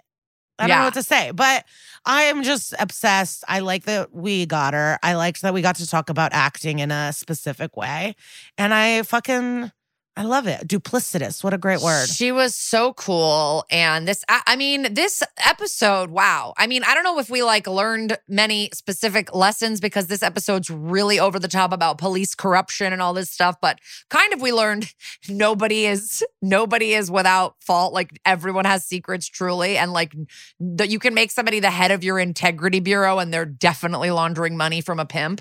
But I just feel like they were Women pimps exist. I know. They were setting her up, I feel like, the whole time as maybe a person that comes back and is friends with Olivia, and her and Olivia are both living for their jobs kind of women. And then we just, boom, at the end get this twist that she's fucking in on it. And I just... What have we learned? Trust no bitch. Olivia can't be happy. Yes. She can't even have a friend. Friends. She can't have love. Noah needs bruises. Like, she can't have wine. Literally let her reconnect with her ex-boyfriend at the same breath that she finds out he's been having an affair with a sex worker while undercover. I mean, like, they don't give her even a minute to be like, wow, kind of a sexy moment in the hospital, huh? Like, they give her no time. They're like, you dumb bitch, you kissed a guy who's been fucking around. They can't give her any fucking peace ever. No friends. Every friend, Marcia Gay Harden, killer. Erica Christensen, killer. Yes. Like, they're all this bitch. Stephanie March blown up and sent to Wisconsin. I mean, like, she cannot have a friend. They will not let her have a gal pal, and it's really annoying. Yeah, if you're a woman with a passion and a mission, you will be lonely, sad forever. So give up on your hopes and dreams. Yeah, you're married to the job, baby. You're married to helping victims. But a really great, twisty episode. And yeah, I don't know. I don't know what else I have to say about it. Should I move into what would Sister Peg do? Yes. What would Sister Peg do this week? So listen, I was really thinking about it. And this episode is about like police corruption. And I couldn't really think of a specific... And it was about a war between warring pimps. I don't really feel like there was a specific organization or anything I could bring up. And as of this recording, there's just been another horrific school shooting in our country where the U.S. is obsessed with fucking guns to a point that is like sickening. So I wanted to point everyone to Everytown for Gun Safety. It has nothing to do with the episode, but gun violence is ever present, and we have shootings constantly here, and something has to get done. Everytown is the largest gun violence prevention organization in America. They offer support to victims of gun violence. They are enacting and implementing smart gun policies, and they push for the election of gun sense candidates, which is the most important thing we can do, is get people into office who are not married to these fucking murder machines. So for more info, go to everytown.org, and I follow them on Instagram. Everytown is very vocal, and they're doing great work. So that will, as always, be posted in our stories on the day this episode is released and saved in the WWSPD highlights on our Instagram page. Thank you so much for that. And next week, we will be doing Branded, Season 12, Episode 6. So join us for that jam-packed, incredible episode. It's on the internet. It's SVU. We love all of you. Give us a little 5-star. Give us a little review. Follow us on Instagram. And we're out there, Follow baby. us on TikTok. We're on the TikTok too, babies. Yes. Bye, guys.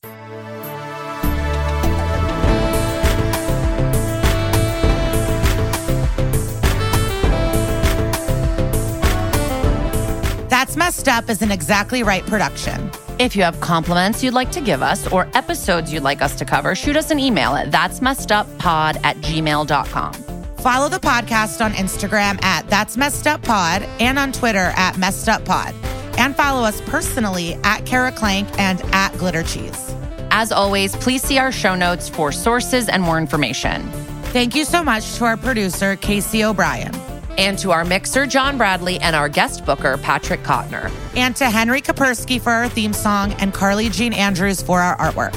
Thank you to our executive producers, Georgia Hardstart, Karen Kilgariff, Danielle Kramer, and everybody at Exactly Right Media. Dun, dun. Follow That's Messed Up, an SVU podcast on Apple Podcasts, Spotify, or wherever you like to listen so you don't miss an episode. If you like what you hear, rate and review the show. Visit exactlyrightstore.com to purchase That's Messed Up merch.